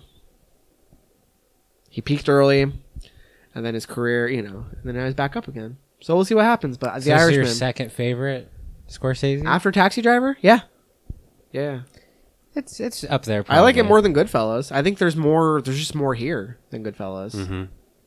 Yeah, I'd probably watch Goodfellas more. Goodfellas is iconic, but give it 10 years. The Irishman is going to be huge. Well, spoilers, it's not on my list, but it was very close. I can't believe that. It's a boring pick. I can't believe that. Get it out. All right, number 1. Let's Tom, do it. you're number Tom, 1. what is it? Because I'm figured out. I don't know, because you've already given the ones I would have thought would All have the been heavy your number hitters. one. And I know what it is. Uncut Gems, dog. Oh, duh. You didn't say it. Who would have thought Tom would be the one to give Uncut Gems the number 1 spot? Well, he only saw Everyone 20 had movies you this year. pegged. I don't think it's a natural fit, I No, I feel don't like think there's so just either. there's is. a movie that didn't There's come out. basketball involved. There's a movie that didn't come out this year that if it had, it would have been number 1. I would have thought Marriage Story or Parasite would have been your number 1. Probably Marriage Story. Yeah, I had you pegged. It was at number 1 for a long time. I had you pegged. I as Marriage made Story. a game time move. Nice. I mainly put Uncut Gems at number 1 because of The Rock. The Opal. The Opal. Yeah. I was Dwayne The Rock What? It's basically just the Opal. Because of the Opal, it's number 1. Okay. Yeah. Can't be lower. Right? The Opal has power. It You know, does. there's something there. Has power over you and your list. I was actually just listening to a basketball, like an NBA podcast that I listened to. And someone quoted a basketball player, Drew Holiday, who plays for the Pelicans, who I guess in some post-game interview, he said something about how the basketball has energy. And I was really vibing with that, and I was like, you damn right it has energy. Just like that Opal. It's something, I don't know, the stars were aligning on that. I think that's what they were going for. Yeah. Yeah, I don't know. I thought the most about this movie. I really liked it when I was in theaters, but it was mainly just me pondering it afterward that puts it at number 1. Cool. Yeah, interesting. Great flick. That b-ball bump. Know what I'm saying? The Yep. old b-ball bump. Didn't work for High Flying Birds. All right. no As a surprises surprise to here. no one, Travis, let's hear it. Number 1. Got my Tarantino glasses. Yeah. Yeah. Were you there for that time? He was not. Oh, man. You missed out. Tarantino eyes. Yeah. Rose-colored glasses. It won't play visually, but... No, it's a thing. We'll tell you later. I'm surprised we didn't already tell you. Anyways, this was cemented as my number 1. after I- From the moment you saw it, or Yes. from even before? No, not. I had to see it first, but definitely. He didn't pre-watch it at 5, but might as well have. Was definitely anticipating it though. Oh. It was high up on the list You were itching. going into the year. Just a great, fun watch. You know, it's very entertaining. I don't get tired or bored watching it. Love the 2 lead performances. I love cinema. I love LA. I love movies. I love Margot Robbie. You love L.A. Yeah, LA Maybe rules. that's why this movie didn't resonate with me, because I'm from L.A., and I think L.A. is a garbage city. When you visit LA, it's great. I've No, never you know lived it's there, not. but I had I've a never blast. been there, but when you visit, No. it's great. I've visited a few times and I've had a blast. L.A. every time. sucks. I love it. It's a dumpster town. I've never been to New York, but I romanticize New York City. So do I. L.A. sucks, dude. I hate L.A. Seattle sucks. All right, if you want to get real, Seattle sucks. Seattle's great. Best city on earth. Yeah, I love that it's like a homage to, well, basically to stuff that Tarantino loves, but I love that stuff too, I guess. Maybe not the TV stuff that he was into, but I still enjoyed that aspect of it. Did you hear Brad Pitt's speech at the SAG Awards when he I did won not. for Best Supporting? Mm-hmm. He made a joke about how Tarantino has separated more women from their shoes than the TSA, which was pretty funny. That's a good joke. But after I heard it, I was like, damn, there are a lot of barefoot women in his movies. Yeah. Well, that's his thing. Homeboy's got a foot fetish. Yeah. He must. He Like, does. No, that's the thing. Does he really? Yeah. See, I'd never heard this before. Uma Thurman, where she's trying to I get her know. little piggies to wiggle Oh, or whatever. plus when she's barefoot for Pulp Fiction, when they do the dance, they slip, Yeah. their, slip their shoes off. Lots of feet in his movies. That's how he gets inspired. He just like Women's jerks feet? off on feet, and he's like, "Oh, I need inspiration. What can I do with these feet next?" Love the ending. The last 20 or 30 minutes, very exciting. Didn't really see it coming. Love the how he recontextualizes history. Yeah, I don't want to spoil it per se, but we had a very lengthy discussion on this movie. So if you want to hear more thoughts on it, go back and listen to that Longest one. episode we have ever done. Yes. Lots of arguments were had. Mhm. Lots of beers were drank. You were the outlier. You're the I only was. one at the I table was. who loved it. Love it. Can't wait to rewatch it. Can't wait for the 5-hour cut, the 4-hour cut, the TV series, whatever they're going to do with it. I'm on board. Hell yeah. Cool. Tarantino's back, baby. He's done doing that boring ass Western shit. No way, dude. Hateful Eight is way better than No this movie. way, dude. Honestly, Once Upon a Time in Hollywood, I'm coming around on it. I'm dying for a rewatch. Do You it. have it yet? Did you buy it yet? I got it for Christmas, 4K. Digital code? I'll put the code on Put Voodoo it on there you. for me. Oh yeah. I mean, I'm not gonna buy it, but I'm hankering for a rewatch. Fair enough. All right. Also, coming as a surprise to nobody, I'm sure. My number one film of the year. Dad Astra. It's Ad Astra, aka Dad Astra, aka Brad Astra, aka Sad Astra. Oh my god. Just God, what a film. Rewatched it. Haley bought me the 4K for my birthday. It's just oh God, so good. It's gonna be in best of the decade conversations for me. It is. It's nominated for Cream Dream, right? It is. Oh yeah, it is. That moon sequence is just as good on a rewatch. The gold Not as good visors. as Fury Road, though. Anything in Fury Road. This movie is not trying to be Fury Road. I know, but when people say It's that Fury that Road-esque. is Fury Road, it's like No. no. Get out of here. People say that? Reminiscent, yeah, because it's like, you know, it's a vehicle chase. Cool little and- chase, But desert-esque. comparison. that movie, those sequences are tense as fuck. Like even from the opening moments when the space station collapse happens, it's just like chaos. He's spinning, and you're just like, it's Oh, so yeah. disorienting and tense. And the moon sequence. And what I love about the movie is that as it moves on, it just gets more and more introspective, and less about space. Similar to High Life, if you actually try and like analyze it on a scientific level as far as like how it adheres to like science. One thing I noticed on a rewatch that I didn't notice the first time, they're showing like old pictures of Tommy Lee Jones, and one of the pictures is a black and white picture. But this is in the future, so there wouldn't be a black and white picture of Tommy Lee Jones. Like he's not 150 years old. Like You He's can pretty take old. black and white pictures of people today, Matt. Did you know that? But it's clearly like he looks like he came off a fucking farm out of the Dust Bowl kind of shit. Like he's old.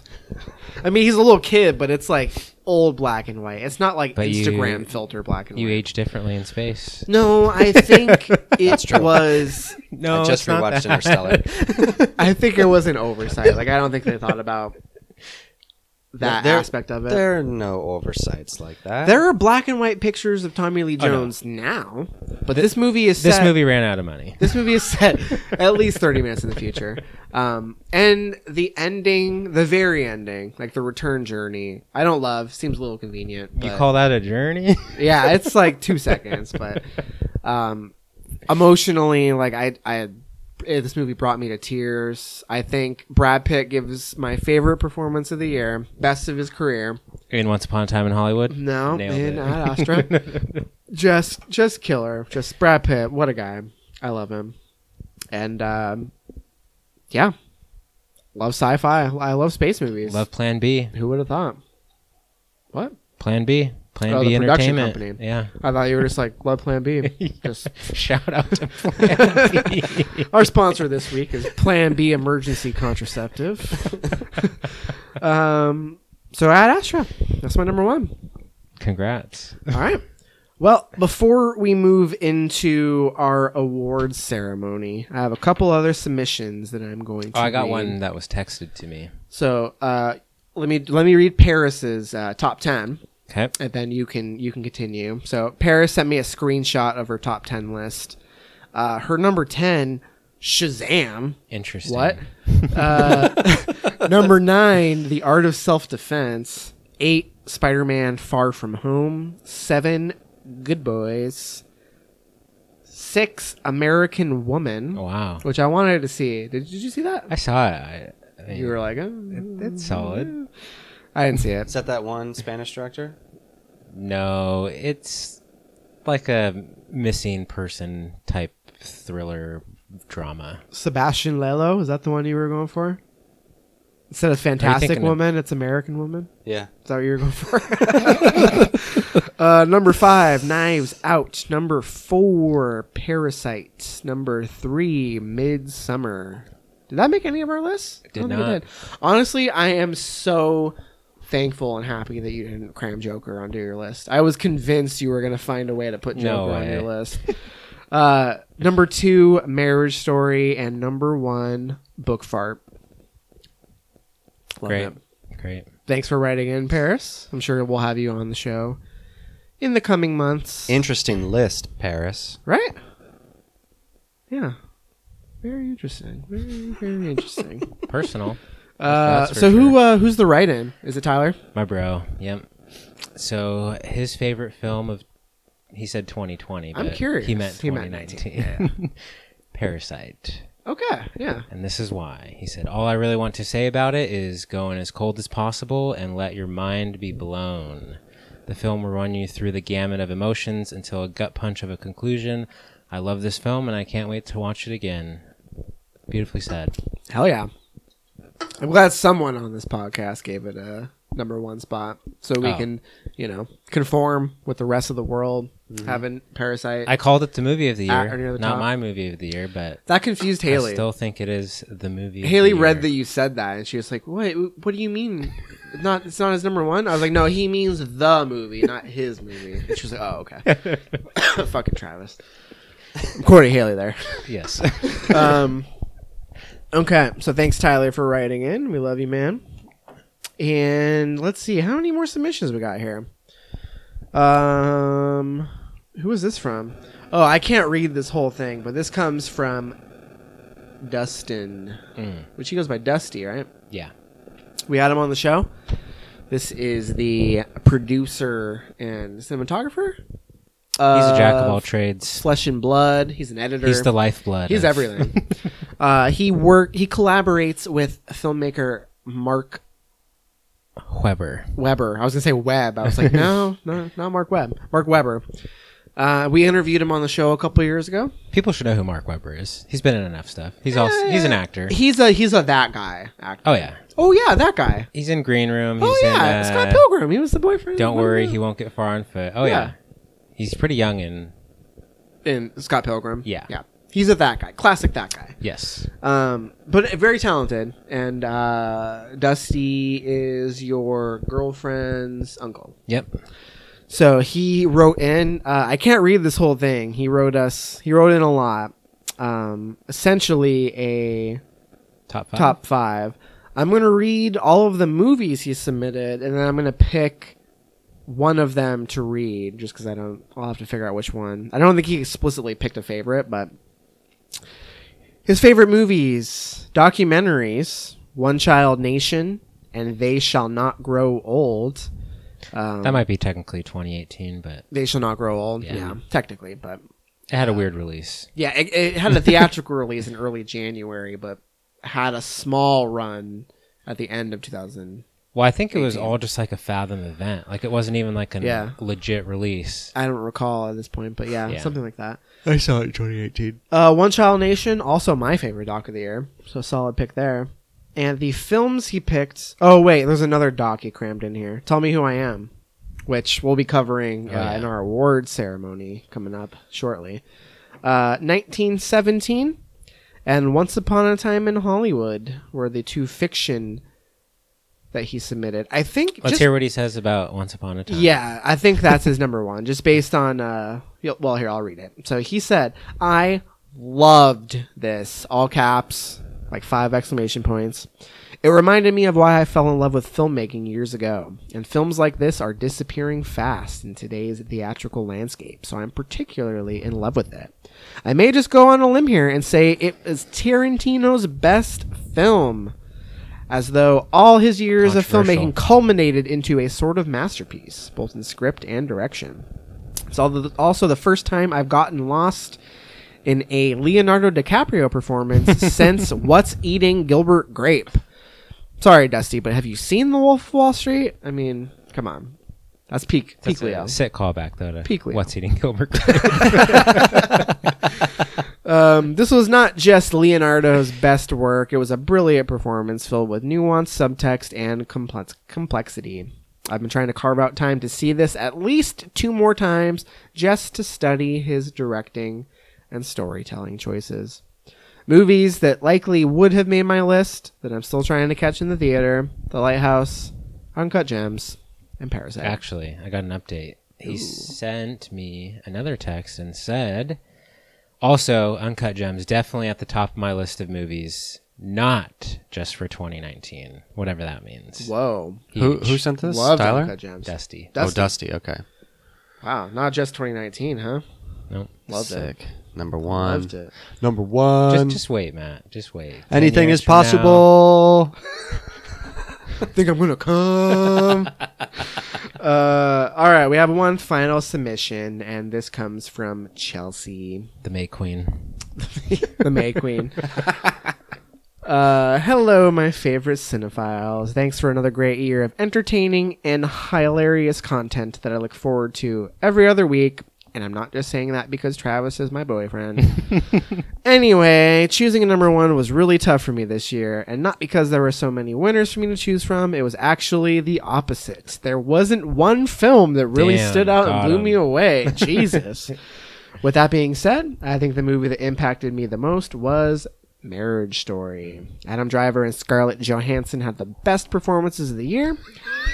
I could feel the emotion, conflict, and pain through the Subtle screen. hint. I also have to mention Laura Dern and how she killed it as the bitchy and extremely convincing divorce lawyer. The story also hit home for me as I too went through a divorce with my parents, but at an older age. It perfectly portrays all the gut-wrenching nooks and crannies that make up a divorce. The one scene I remember so vividly and keep going back to is when they were fighting in his new apartment and Adam Driver started crying. Me too, Chelsea. Me too. Combination of aggression, anger, frustration, and deep sadness he portrayed felt so real and so convincing. One thing I did not like was ScarJo's hair. Sorry, not a fan of it short on her. It's gotta go. Damn. Overall, really loved Marriage Story and highly recommend it to anyone who hasn't given it a watch. It's touching, surreal, slightly comedic, and a real tearjerker. I don't cry at movies very often, but this one definitely made me tear up multiple times. So you know, it's gotta be good. My little critic. Thank you, Chelsea. Marriage Story, solid pick. Love that one. All right. So that is going to do it for the top 10 of the year. Those are the submissions. Anything else you guys want to throw out here before we start giving out our awards? Are we doing honorable mentions? No, yeah, I guess we can. Did you make a list, Tom? Do you have like... I have down to number 15. I'm going to do my 11 through 20. There's some real good stuff I here. got down to 132. You saw 132? If you guys want to... Jesus Christ. I saw 93. All right, I'm just going to read my 11 through 20. Loose, the Kelvin Harrison Jr. didn't? performance of the year. I thought it was going to make it. I thought it was too. I swapped it out No for way, peanut he's butter. way better. No, in he's not. ways. No way, dude. He's so much better in Loose. So much better. No. I would say he maybe has a more interesting performance in Loose, but better performance. No, in still ways. no. Yes. Don't agree. Don't agree. Number 12, Diane Paddleton. Made me cry like a baby. I love Paddleton. Wild Rose. John Wick Chapter 3, Parabellum, Booksmart, Avengers Endgame, One Child Nation, Toy Story 4, and Official Secrets. Those are my honorable mentions. That's your 11 through 20? Yeah, also a shout out to Under the Silver Lake. Oh, yeah. Didn't quite crack the top 20, but I love that movie. All right, I'll go from 20 to 11 real quick. Spider-Man: Far From Home, Ad Astra, At 19? Coming in at Yep. 19? Yep. Jesus. a You're movie fucked, bud. no one's heard of and no one is talking about, Firecrackers. It's a indie coming of age drama. Surprised you didn't try and cram it I tried. for it to be a cool guy pick. I tried. I tried as hard as I could. I rewatched it to try and get it up there, but just couldn't quite get it. 1917, Us, The Nightingale, Toy Story 4, Knives Out, The Irishman, and another one that no one is talking about that just barely missed my list is Dark Waters, the Todd Haynes masterpiece. I really wish I had made the time to see it. It's great. That's a it's bummer. very topical. It's beautifully shot. Mark Ruffalo is a revelation. It'll make you angry, make you feel kind of dumb that you didn't know that this existed previously. But yeah, it's great. Cool. 11. Avengers Endgame. Mm-hmm. 12, Ad Astra. 13, Joker. Boo. 14, The Last Black Man in San Francisco. Mm-hmm. 15, Midsommar. Boo. All right. Are those your? Do you have more? Or is that your honorable mentions list? No, I only made it out to 15. All right. You guys ready to give out some awards? I think We so. technically don't know who wins these categories. We just kind of came up with the nominees on the fly. But we are going to be giving out some awards. We don't have a fancy name for them. The Cinephiles Digest Awards. I don't know. Maybe sometime we'll come up with some clever. But If For only now. our initials work better. The We could do Syndigs. like the SAG Awards, but they could be something, cool, but they'd be the... we'll get there. But for now, at least we have cool names for the categories. So the first category is the Literal Roller Coaster Award. This is the movie that was had the most ups and downs, just a crazy experience. Never know where it was going. A thrill ride, if you will. Is Parasite nominated? No, Why don't I feel we like it should be. nominate that? I have no fucking clue, dude. I'm gonna add it to the list. This was coined during our Dunkirk episode, Yeah, and where I I made fun of called it a Travis. literal roller coaster. So the nominees for the Literal Roller Coaster Award are Waves, Us, Ready or Not, and Parasite. I gotta go Parasite. I feel like we literally just added it to the category, but I gotta go Parasite too. What a roller coaster. Oh It's 3 yeah, votes for Parasite. Parasite. And the winner of the Literal Roller Coaster Award, just Parasite. snuck right in there, stole the show. Oh, yeah. All right. Next award. This is the Hot Dog Garbage Award. This is the worst film of the year. Just straight hot dog garbage. You know what I'm saying? Oh, yeah. Nominees are The Beach Bum, Extremely Wicked, Shockingly Evil and Vile, Velvet Buzzsaw, and Serenity. Cast your All of votes. those are pretty I terrible. vote for Captain Marvel. Dude, there are way worse Captain movies Marvel out is there. not that bad. Okay, Velvet Buzzsaw. That's probably going to be the consensus one. Although I am slightly curious to rewatch that, see if I missed anything. I'm going. So I guess you'll be the tiebreaker here, Travis. I'm going Extremely Wicked, Shockingly Evil, and Vile. I don't know. That movie wasn't like the worst of the year, but it Yeah. was like it was Horrible. pretty bad. Horrid. My worst is probably Brightburn, but you guys didn't see it. I didn't so. see it. I can't wait. Or The Fanatic, which is also pretty terrible. I think I'm gonna love that movie. Just No look way. at Jake Gyllenhaal's face here. Just- And, God. So the tiebreaker is Velvet Buzzsaw or Zac Efron. Yeah. I gotta go Zac Efron because I'm more likely to watch Velvet. Belvedere Buzzsaw. Yes, me too. I also. Yes. I don't know why I'm curious, but I am. Because it's Gilroy. Don't get me wrong. Jackie G. It's a turd. Velvet Buzzsaw is a horrible movie, but all right. The Hot Dog Garbage Award goes to Extremely Wicked, Shockingly Evil, and Vile. Next up is the Cream Dream Supreme Award. This is the most visually stunning film of the year. The nominees are Ad Astra, Once Upon a Time in Hollywood, 1917, The Lighthouse, and The Last Black Man in San Francisco. I could make a case for all of those. That's why they're on here. My vote is going to be cast to Ad Astra. Hoyt Van Hoytema, the Space King, numero uno. I would say The Lighthouse, probably. Really? No. Well, yeah. Tom, you don't have to be a tiebreaker. You can pick your favorite, and then we'll talk about it. Read them off to me one more time. Ad Or- Astra. Or Once Upon a Time in Hollywood. I can go Once with that. Upon a Time in Hollywood, 1917, The Lighthouse, The Last Black Man in San Francisco.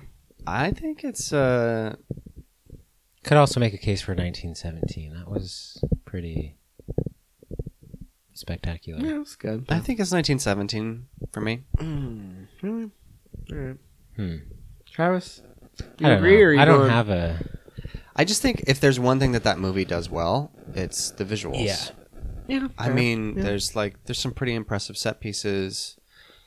When the camera tracks along that little muddy pond. With Yeah. the crow It's on pretty the cool. body. Yeah, it's the very plane cool. crash. Oh yeah, I thought the plane crash was gonna be cooler. Well, it was pretty cool. It was all right. I think the biggest bummer of all is that that final scene running didn't need to happen. You could just run through the trench after everybody ran. No, Yeah, they it's the made a whole thing. point to why he couldn't. Well, yeah, he's like, you got to wait until everybody comes out of the trench. He had, He's like, like, I 30 can't wait. And then seconds. while he's running, everybody comes out of the trench. It's like, you could have waited bro, you could have waited. Yeah, 2 seconds. you already missed the first wave anyway. Yeah, or you fourth miss, he wave, misses it whatever anyway. was. All right, Spoilers. 1917. I guess I don't agree with it, but Sure. Let's go with the 1917 consensus. all right. Next category. Sorry, He's Brad bored. Astor can't win everything. I love it. It should. I'll die on that hill. All right, Diddler Doc of trench. the Year. Oh yeah, This one's huge. new category. New to this year. This is the best pedophile documentary of the year. The Diddler Doc. Can we describe it in a different way? No. So it's No. best. Yes. No, it's just called Diddler Doc of the Year. Yeah, Diddler Doc of the Year. Yeah, not necessarily the best one, but which one is the most Diddly? diddly? No, that's not the criteria. All right. Well, here are the nominees. It's got to be like the most shocking, I think. Like where you're just like, whoa. Yeah, there's just like, whoa, that's some diddling if I've ever seen it, right? I don't like it. I don't know. I don't like it. Okay, well, here are the nominees. So we have Finding. We're gonna know it when we see it. we have Finding Neverland, yeah. Didn't see it. Abducted in Plain Sight, and Tell Me Who I Am. Abduction in Plain Sight is the winner. I don't think it is. Dude, that movie. The winner is Those Finding places. Neverland. It does, but I think Finding Neverland is the winner. Did too. you watch it? I watched most of the first part. So Would I you didn't call it finish a film? Yeah. It's 2 parts, right? Yeah. Not a film. film? Whatever. But we're not. It doesn't have to be a film. This is documentary. You can have a television documentary. We're not I specifying. guess. It's not best diddler We film are of a the film year. podcast. Stop. Just saying. I'm going Finding Neverland. I mean, to hear him talk about Michael Jackson just I like, haven't seen it. spreading the butt My cheeks God. and just staring at his butthole, his little boy butthole. It's hard to listen to. That's the thing. Yeah, literally, that was his thing. Michael Jackson's thing was looking at little boys' buttholes. Travis is losing it over here because he I understands. can't tell if you're serious. No, that's a thing. That was his thing. And now he knows. It's got to be the Diddler Doc of the Year. It's certainly the most Diddler of the year. I mean, it's a 4-hour documentary. It's like to hear the people actually say this crazy stuff about Michael Jackson. It's just too monumental, you know. It's huge. Yeah. I mean, we're kind of. Are we in the right to name a category Diddler Doc? No. Probably not. But Definitely not. are we kind of making light of these situations? Yeah. But we recognize child trauma, abuse is horrible. Horrible, horrible, horrible.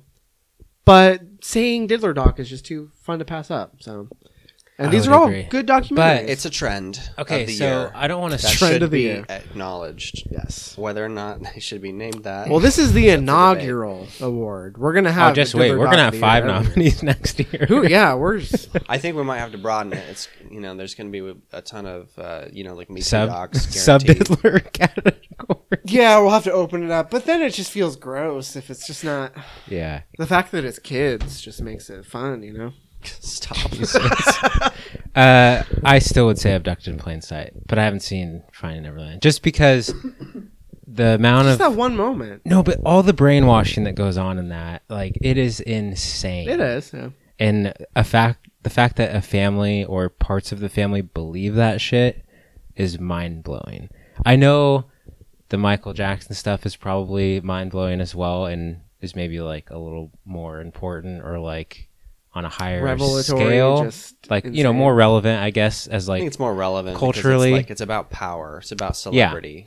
but just watching the story unfold of Abduction in Plain Sight, it was blowing my mind in the worst way possible.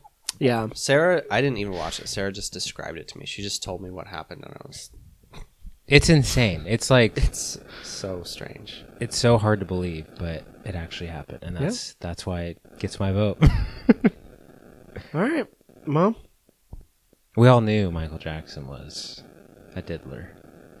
Some people still deny it, even after seeing the documentary. Still think they're liars.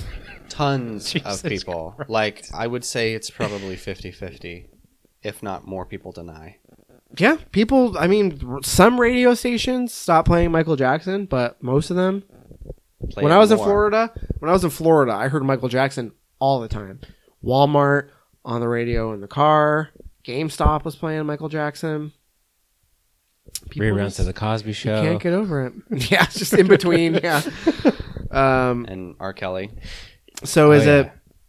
Is it Finding Neverland? I guess that's technically another Diddler doc. Surviving R. Kelly came out this year. Yeah, but that's I never like watched that's it. a Didn't see legit it. series. And none of us saw it either. Yeah, that is also a legit. I think Sarah watched that too, and I heard that one was equally crazy. Like, actually more shocking and horrifying, like what happened, what he was doing. Just as Well, yeah, there's like a whole Chappelle Show skit he about it. doesn't have the profile of MJ. Mickey J. All right, All right. So we giving it to Finding I Neverland? think it's got to be Finding Neverland. All right. You agree, Tom, or Yeah. do you want to give it to? No, that was my vote. All right. All right, we have 4 awards left, and they are kind of pairing with one another. We have the Shower and the Grower awards. The Shower, They go together. they go together. So the Shower category, Either one or the other.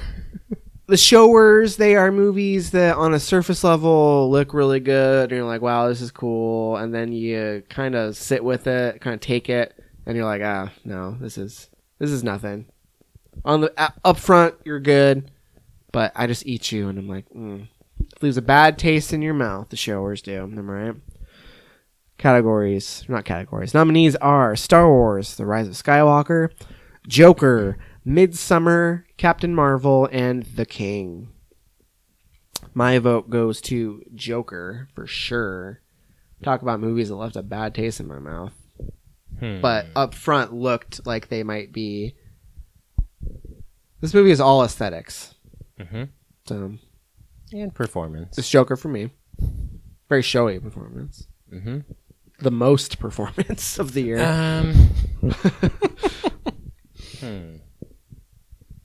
I don't love the nominees, even though we came up with them. I have a feeling it's going to be Star Wars, but I won't know it until I see it again. What was after Star Wars? Joker, Midsummer, Captain Marvel. Oh, The Captain King. Marvel. So literally all the other ones. Captain Yeah, you got Marvel. some sort of weird vendetta against Captain Marvel though, and I don't really understand it. I'll go Midsummer. Although I feel like you could maybe like get more on a subsequent viewing, but also I just feel like after that initial watch, the rewatches for me are just going to be diminishing. So. I'm cool with giving it to Midsummer. That movie sucks. I don't know. I just feel No, like the movie doesn't suck. I was. Star Wars sucks. I don't know. When I rewatched Midsummer, the last half hour so really kind of dragged, and it just. I dissent, but you guys can vote for it. You said what? Captain Marvel. Or Star Wars. I don't. Okay. Yeah. I'd be okay with Star Wars too. I kind of like Star Wars, but I'd rather watch Star Wars than Midsummer. So I vote Midsummer. all right, sorry Tom, I gotta go Midsummer too. I mean, technically Joker's my vote, but I know I'm not gonna win that one. So I don't know. I'm excited to rewatch Joker. I'm not. All right. Well, the Shower goes to Midsummer. Now it's time for The Grower. This is the movie that you didn't necessarily have the highest expectations for, but just as it went on, grew on you. Looking forward to those rewatches. You just can't wait to Did we nominate Little Women? For Grower? Yeah. No. You can't give I a know. 5-star movie a Grower I award. know, but I mean, technically, that's what I'm doing, but Ad Astra and High Life are on here. I love those movies from the beginning, but you guys not as much. Under the Silver Lake and Her Smell are the growers of the year.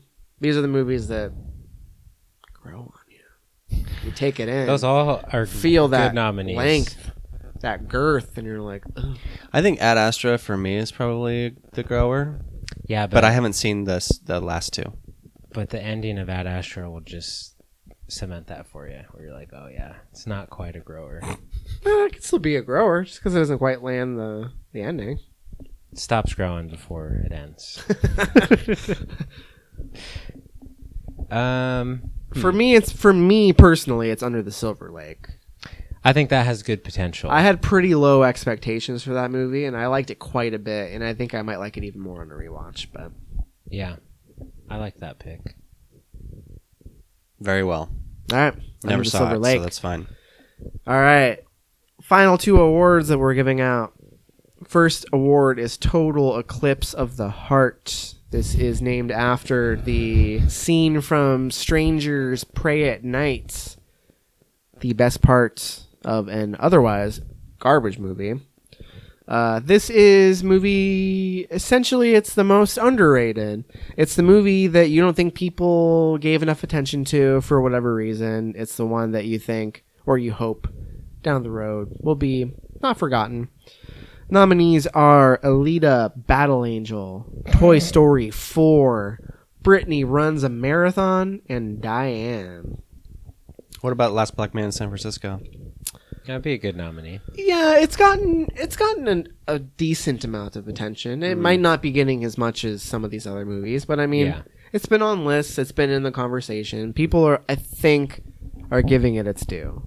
No one's talking about Alita Battle Angel, which Rightfully so. you guys are laughing at me, but bad that movie. movie is great. A bad movie, No. Matt.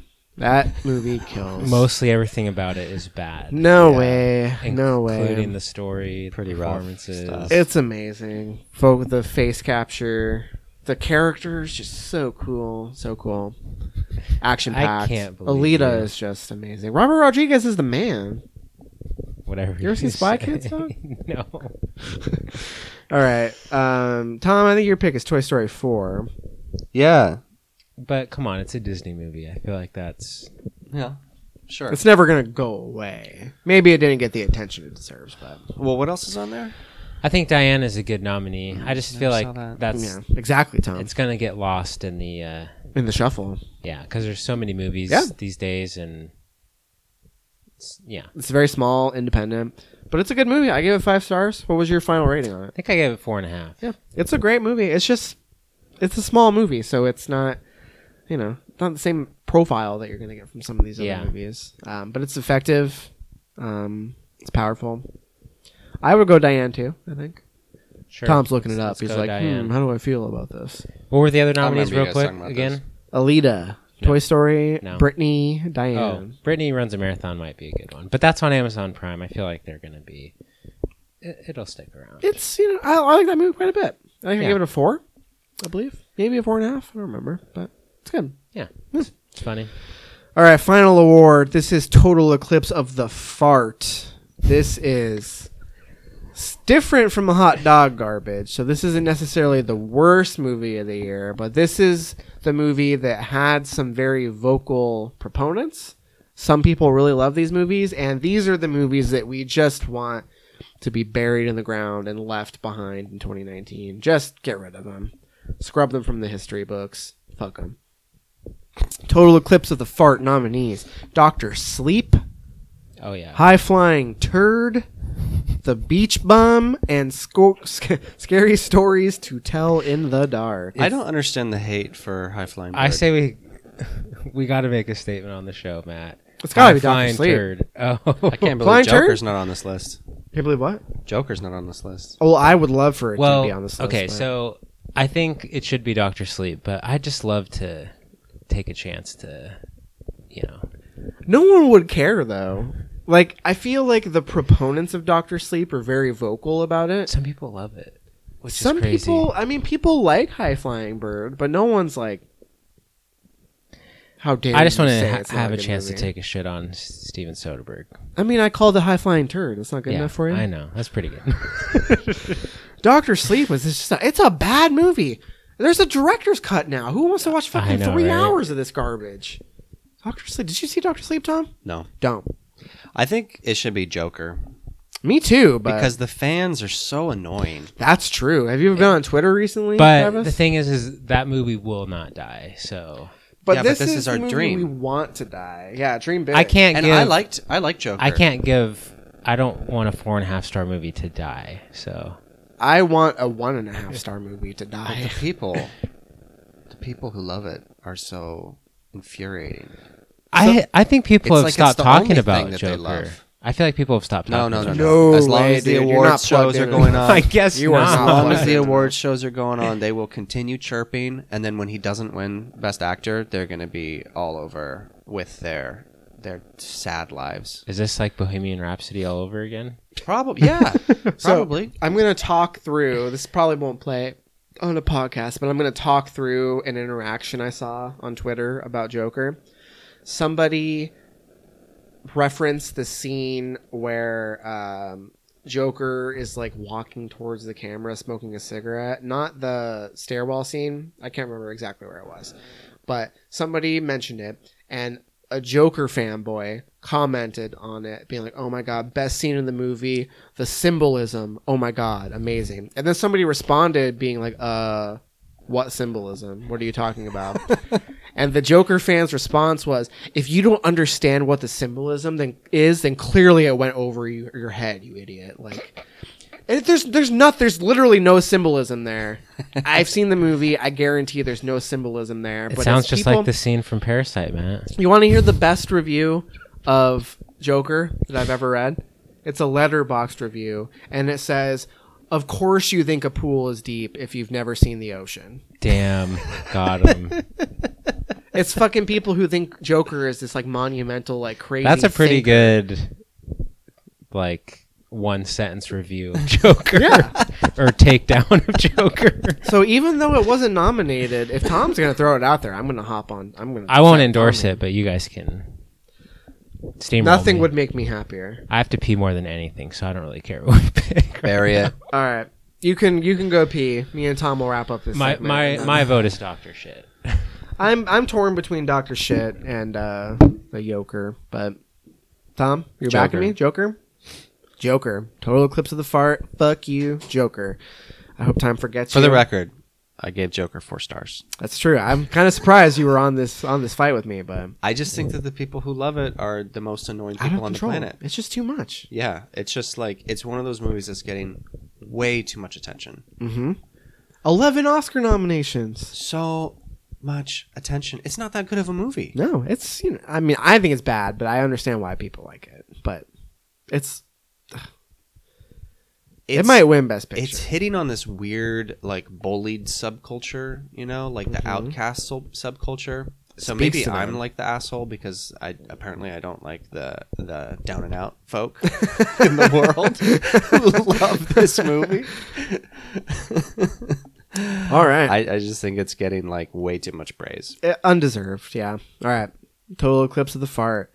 That's going to do it for the Cinephiles Digest Awards of 2019. We are going to move into Oscar predictions because the Oscars are 2 weeks from when we are recording this, which is January 26th. Oscars will be taking place on February 9th, I believe. So We gotta rattle through these. yeah, we're just going to leave our predictions. We're not going to have anything else after this. So as soon as Travis gets back, offer up some predictions and get along, little doggy. You know what I'm saying? Let's do it. All right. So I'm just going to read the category and the nominations. So you guys lock in your prediction, and then we move on. Yeah?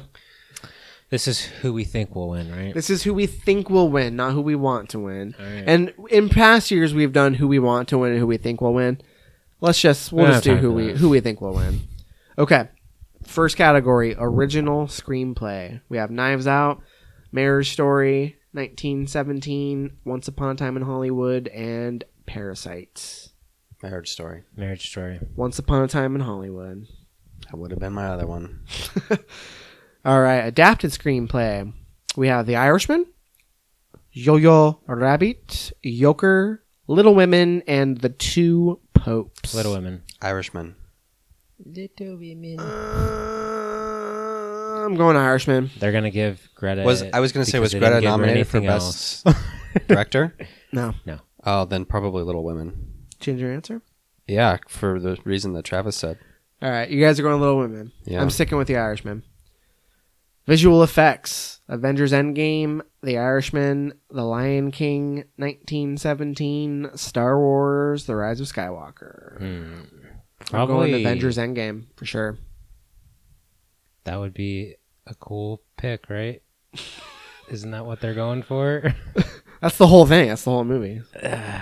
Endgame. Endgame. Good on you, Tom. 1917. What visual effects are there in 1917? Doesn't matter. It's still gonna win. Yeah. Academy loves it. Sound mixing. Ad 1917. Astra. Sound mixing. Ad Astra. Ford v Ferrari. Joker. 1917. Once Upon a Time in Hollywood. Ford v Ferrari. 1917. 1917. Mm-hmm. All right. Probably a good pick. If there are explosions that are happening in different parts of the screen, then that movie wins. Sound editing. Ford v Ferrari. Joker. 1917. Once Upon a Time in Hollywood. Star Wars: The Rise of Skywalker. Can somebody explain the difference Once between Upon a these Time in Hollywood. two stupid categories? Editing is where you edit the sound, and mixing is where you like mix them. The sound. Tell me what editing the sound means. It means putting it because you're capturing the sound separate from the camera. It's not like an iPhone video where it does both. You have somebody with boom mics and stuff. So editing is like The way it's edited. the way it's edited, and mixing is The way it's levels. mixed. Levels, dog. Levels. Okay, I'm going to give it to I mean, it's 1917 regardless, right? 1917. Yeah. Travis? Once Upon a Time in Hollywood. For sound editing? Yep. Fucking Tarantino eyes over here. Tarantino ears. All right, live action short film. I doubt any of us saw any of these, but let's pick based on name alone. Brotherhood, Nefta Football Club, The Neighbor's Window, Soraya, and A Sister. Brotherhood. A Sister. I'm also going A Sister, knowing nothing about it. A Sister. all the way. Brotherhood was my first choice until I heard A Sister. Until you heard this, all of the other nominees. They can't compare. Animated short film. We have Desera, which I guess means daughter. Hair Love, Kit Bull, Memorable, and Sister. Hair Love. Sister. One of them's got to win. I'm going with the only one I have seen from this list, and that is Kit Bull, which I love. It's delightful. It's on Disney Plus, by the way. What's Kit Bull? It's a Pixar short film. Oh, I changed my Is answer. it the one Kipple. that was it? Kit Bull? Was it in front of No. Oh. It's part of their like experimental shorts thing. I like that one with the little dumpling.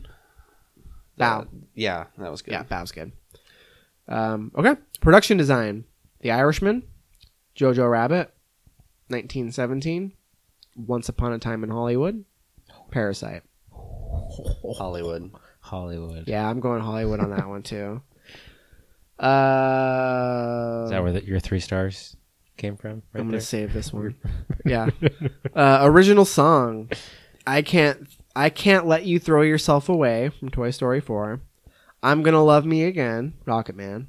I'm standing with you. Breakthrough. What the fuck is God, that? no. That's that Jesus movie where the kid falls in the...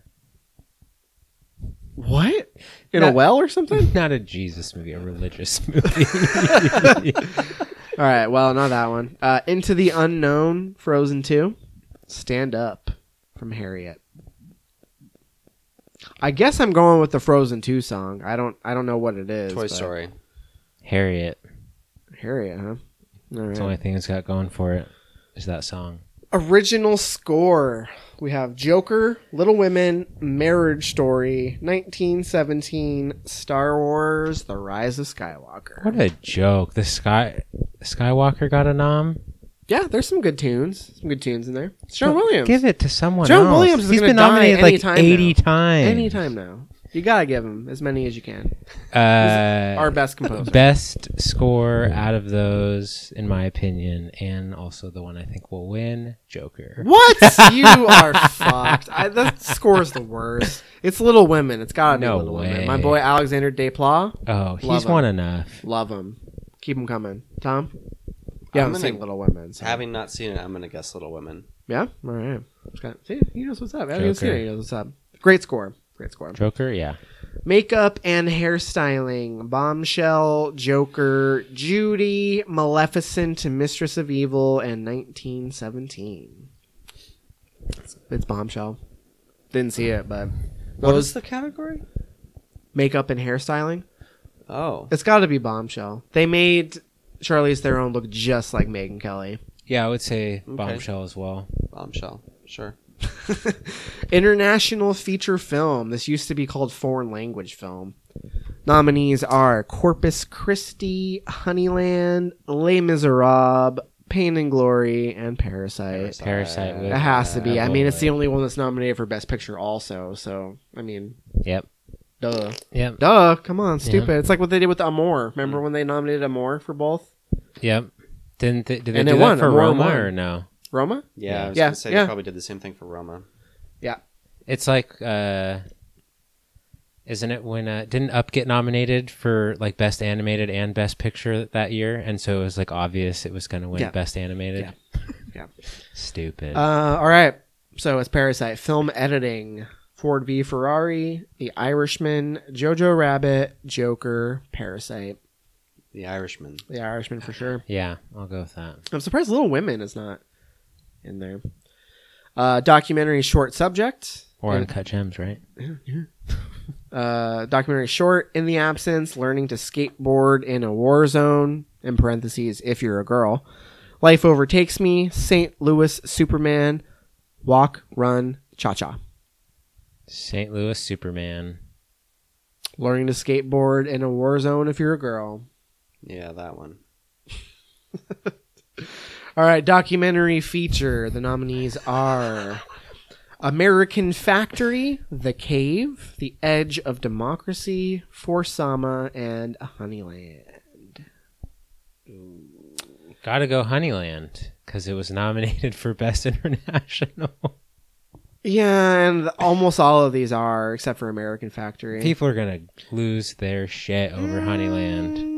I'm going American Factory on this one. I think I saw that that's getting a Criterion treatment. It is, yeah. So is Marriage Story. Insane. I love American And Factory. Atlantics and one other. I Irishman. think. Oh yeah, it's just crazy how like I don't know if Netflix has ever had a Criterion No, release not yet, and Criterion. now they're getting 4 from this year. Mhm.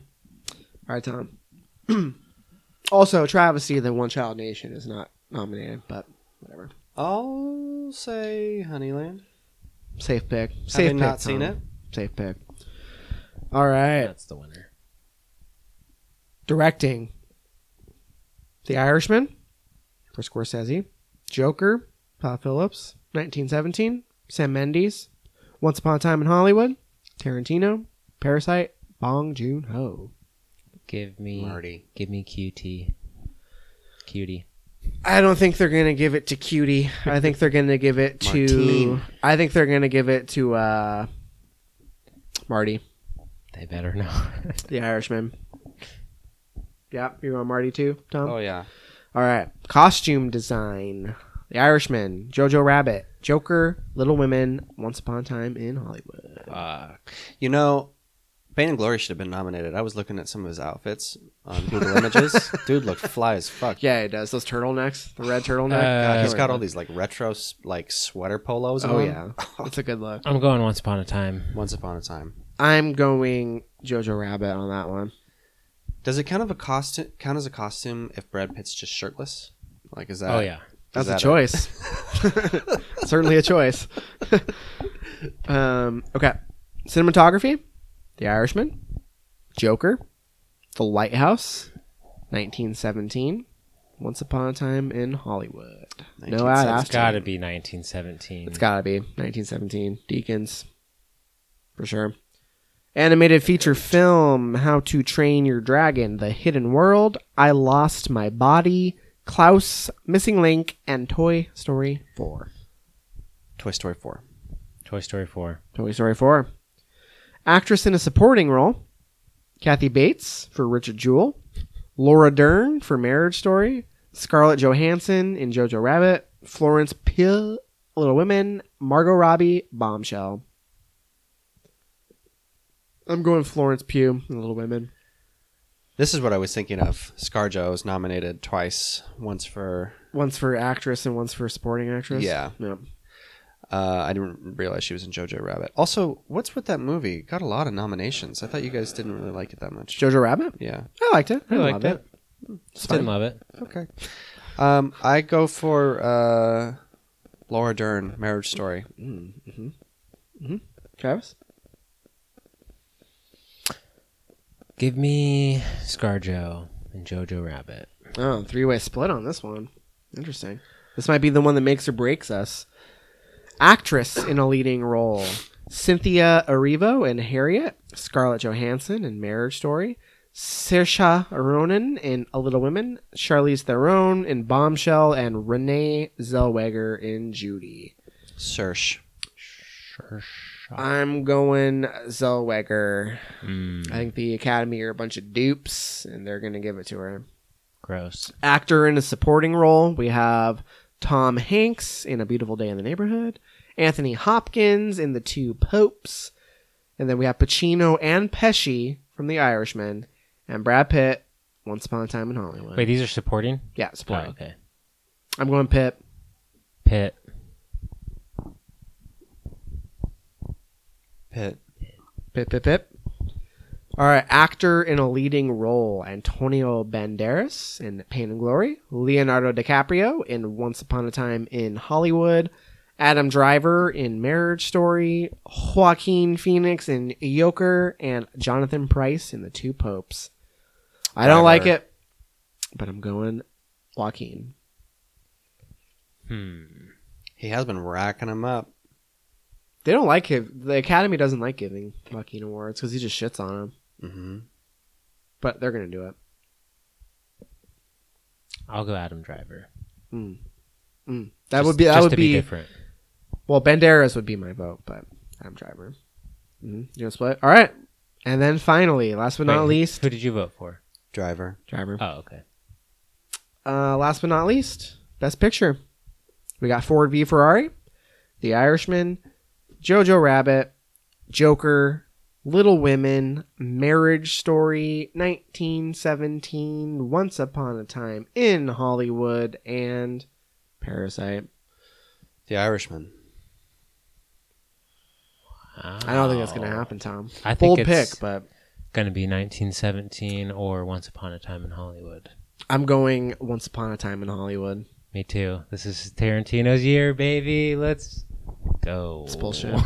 Bullshit. But you're right. It's going to be Once Upon a Time. It's either that or 1917. They fucked up in 2009 when they didn't give it to him for Inglourious Bastards, so they're gonna No, they didn't. They're gonna rewrite history right here. And I don't know what Who won won it over? 2009, but Huh? Hurt Locker? Hurt Locker, yeah. Okay. Should have been Avatar, right? Okay. So those are our Oscar predictions that will be occurring in 2 weeks. We may next time we record. I don't know. We don't know when we're going to record, but it might be before the Oscars air. So we might not know how we did.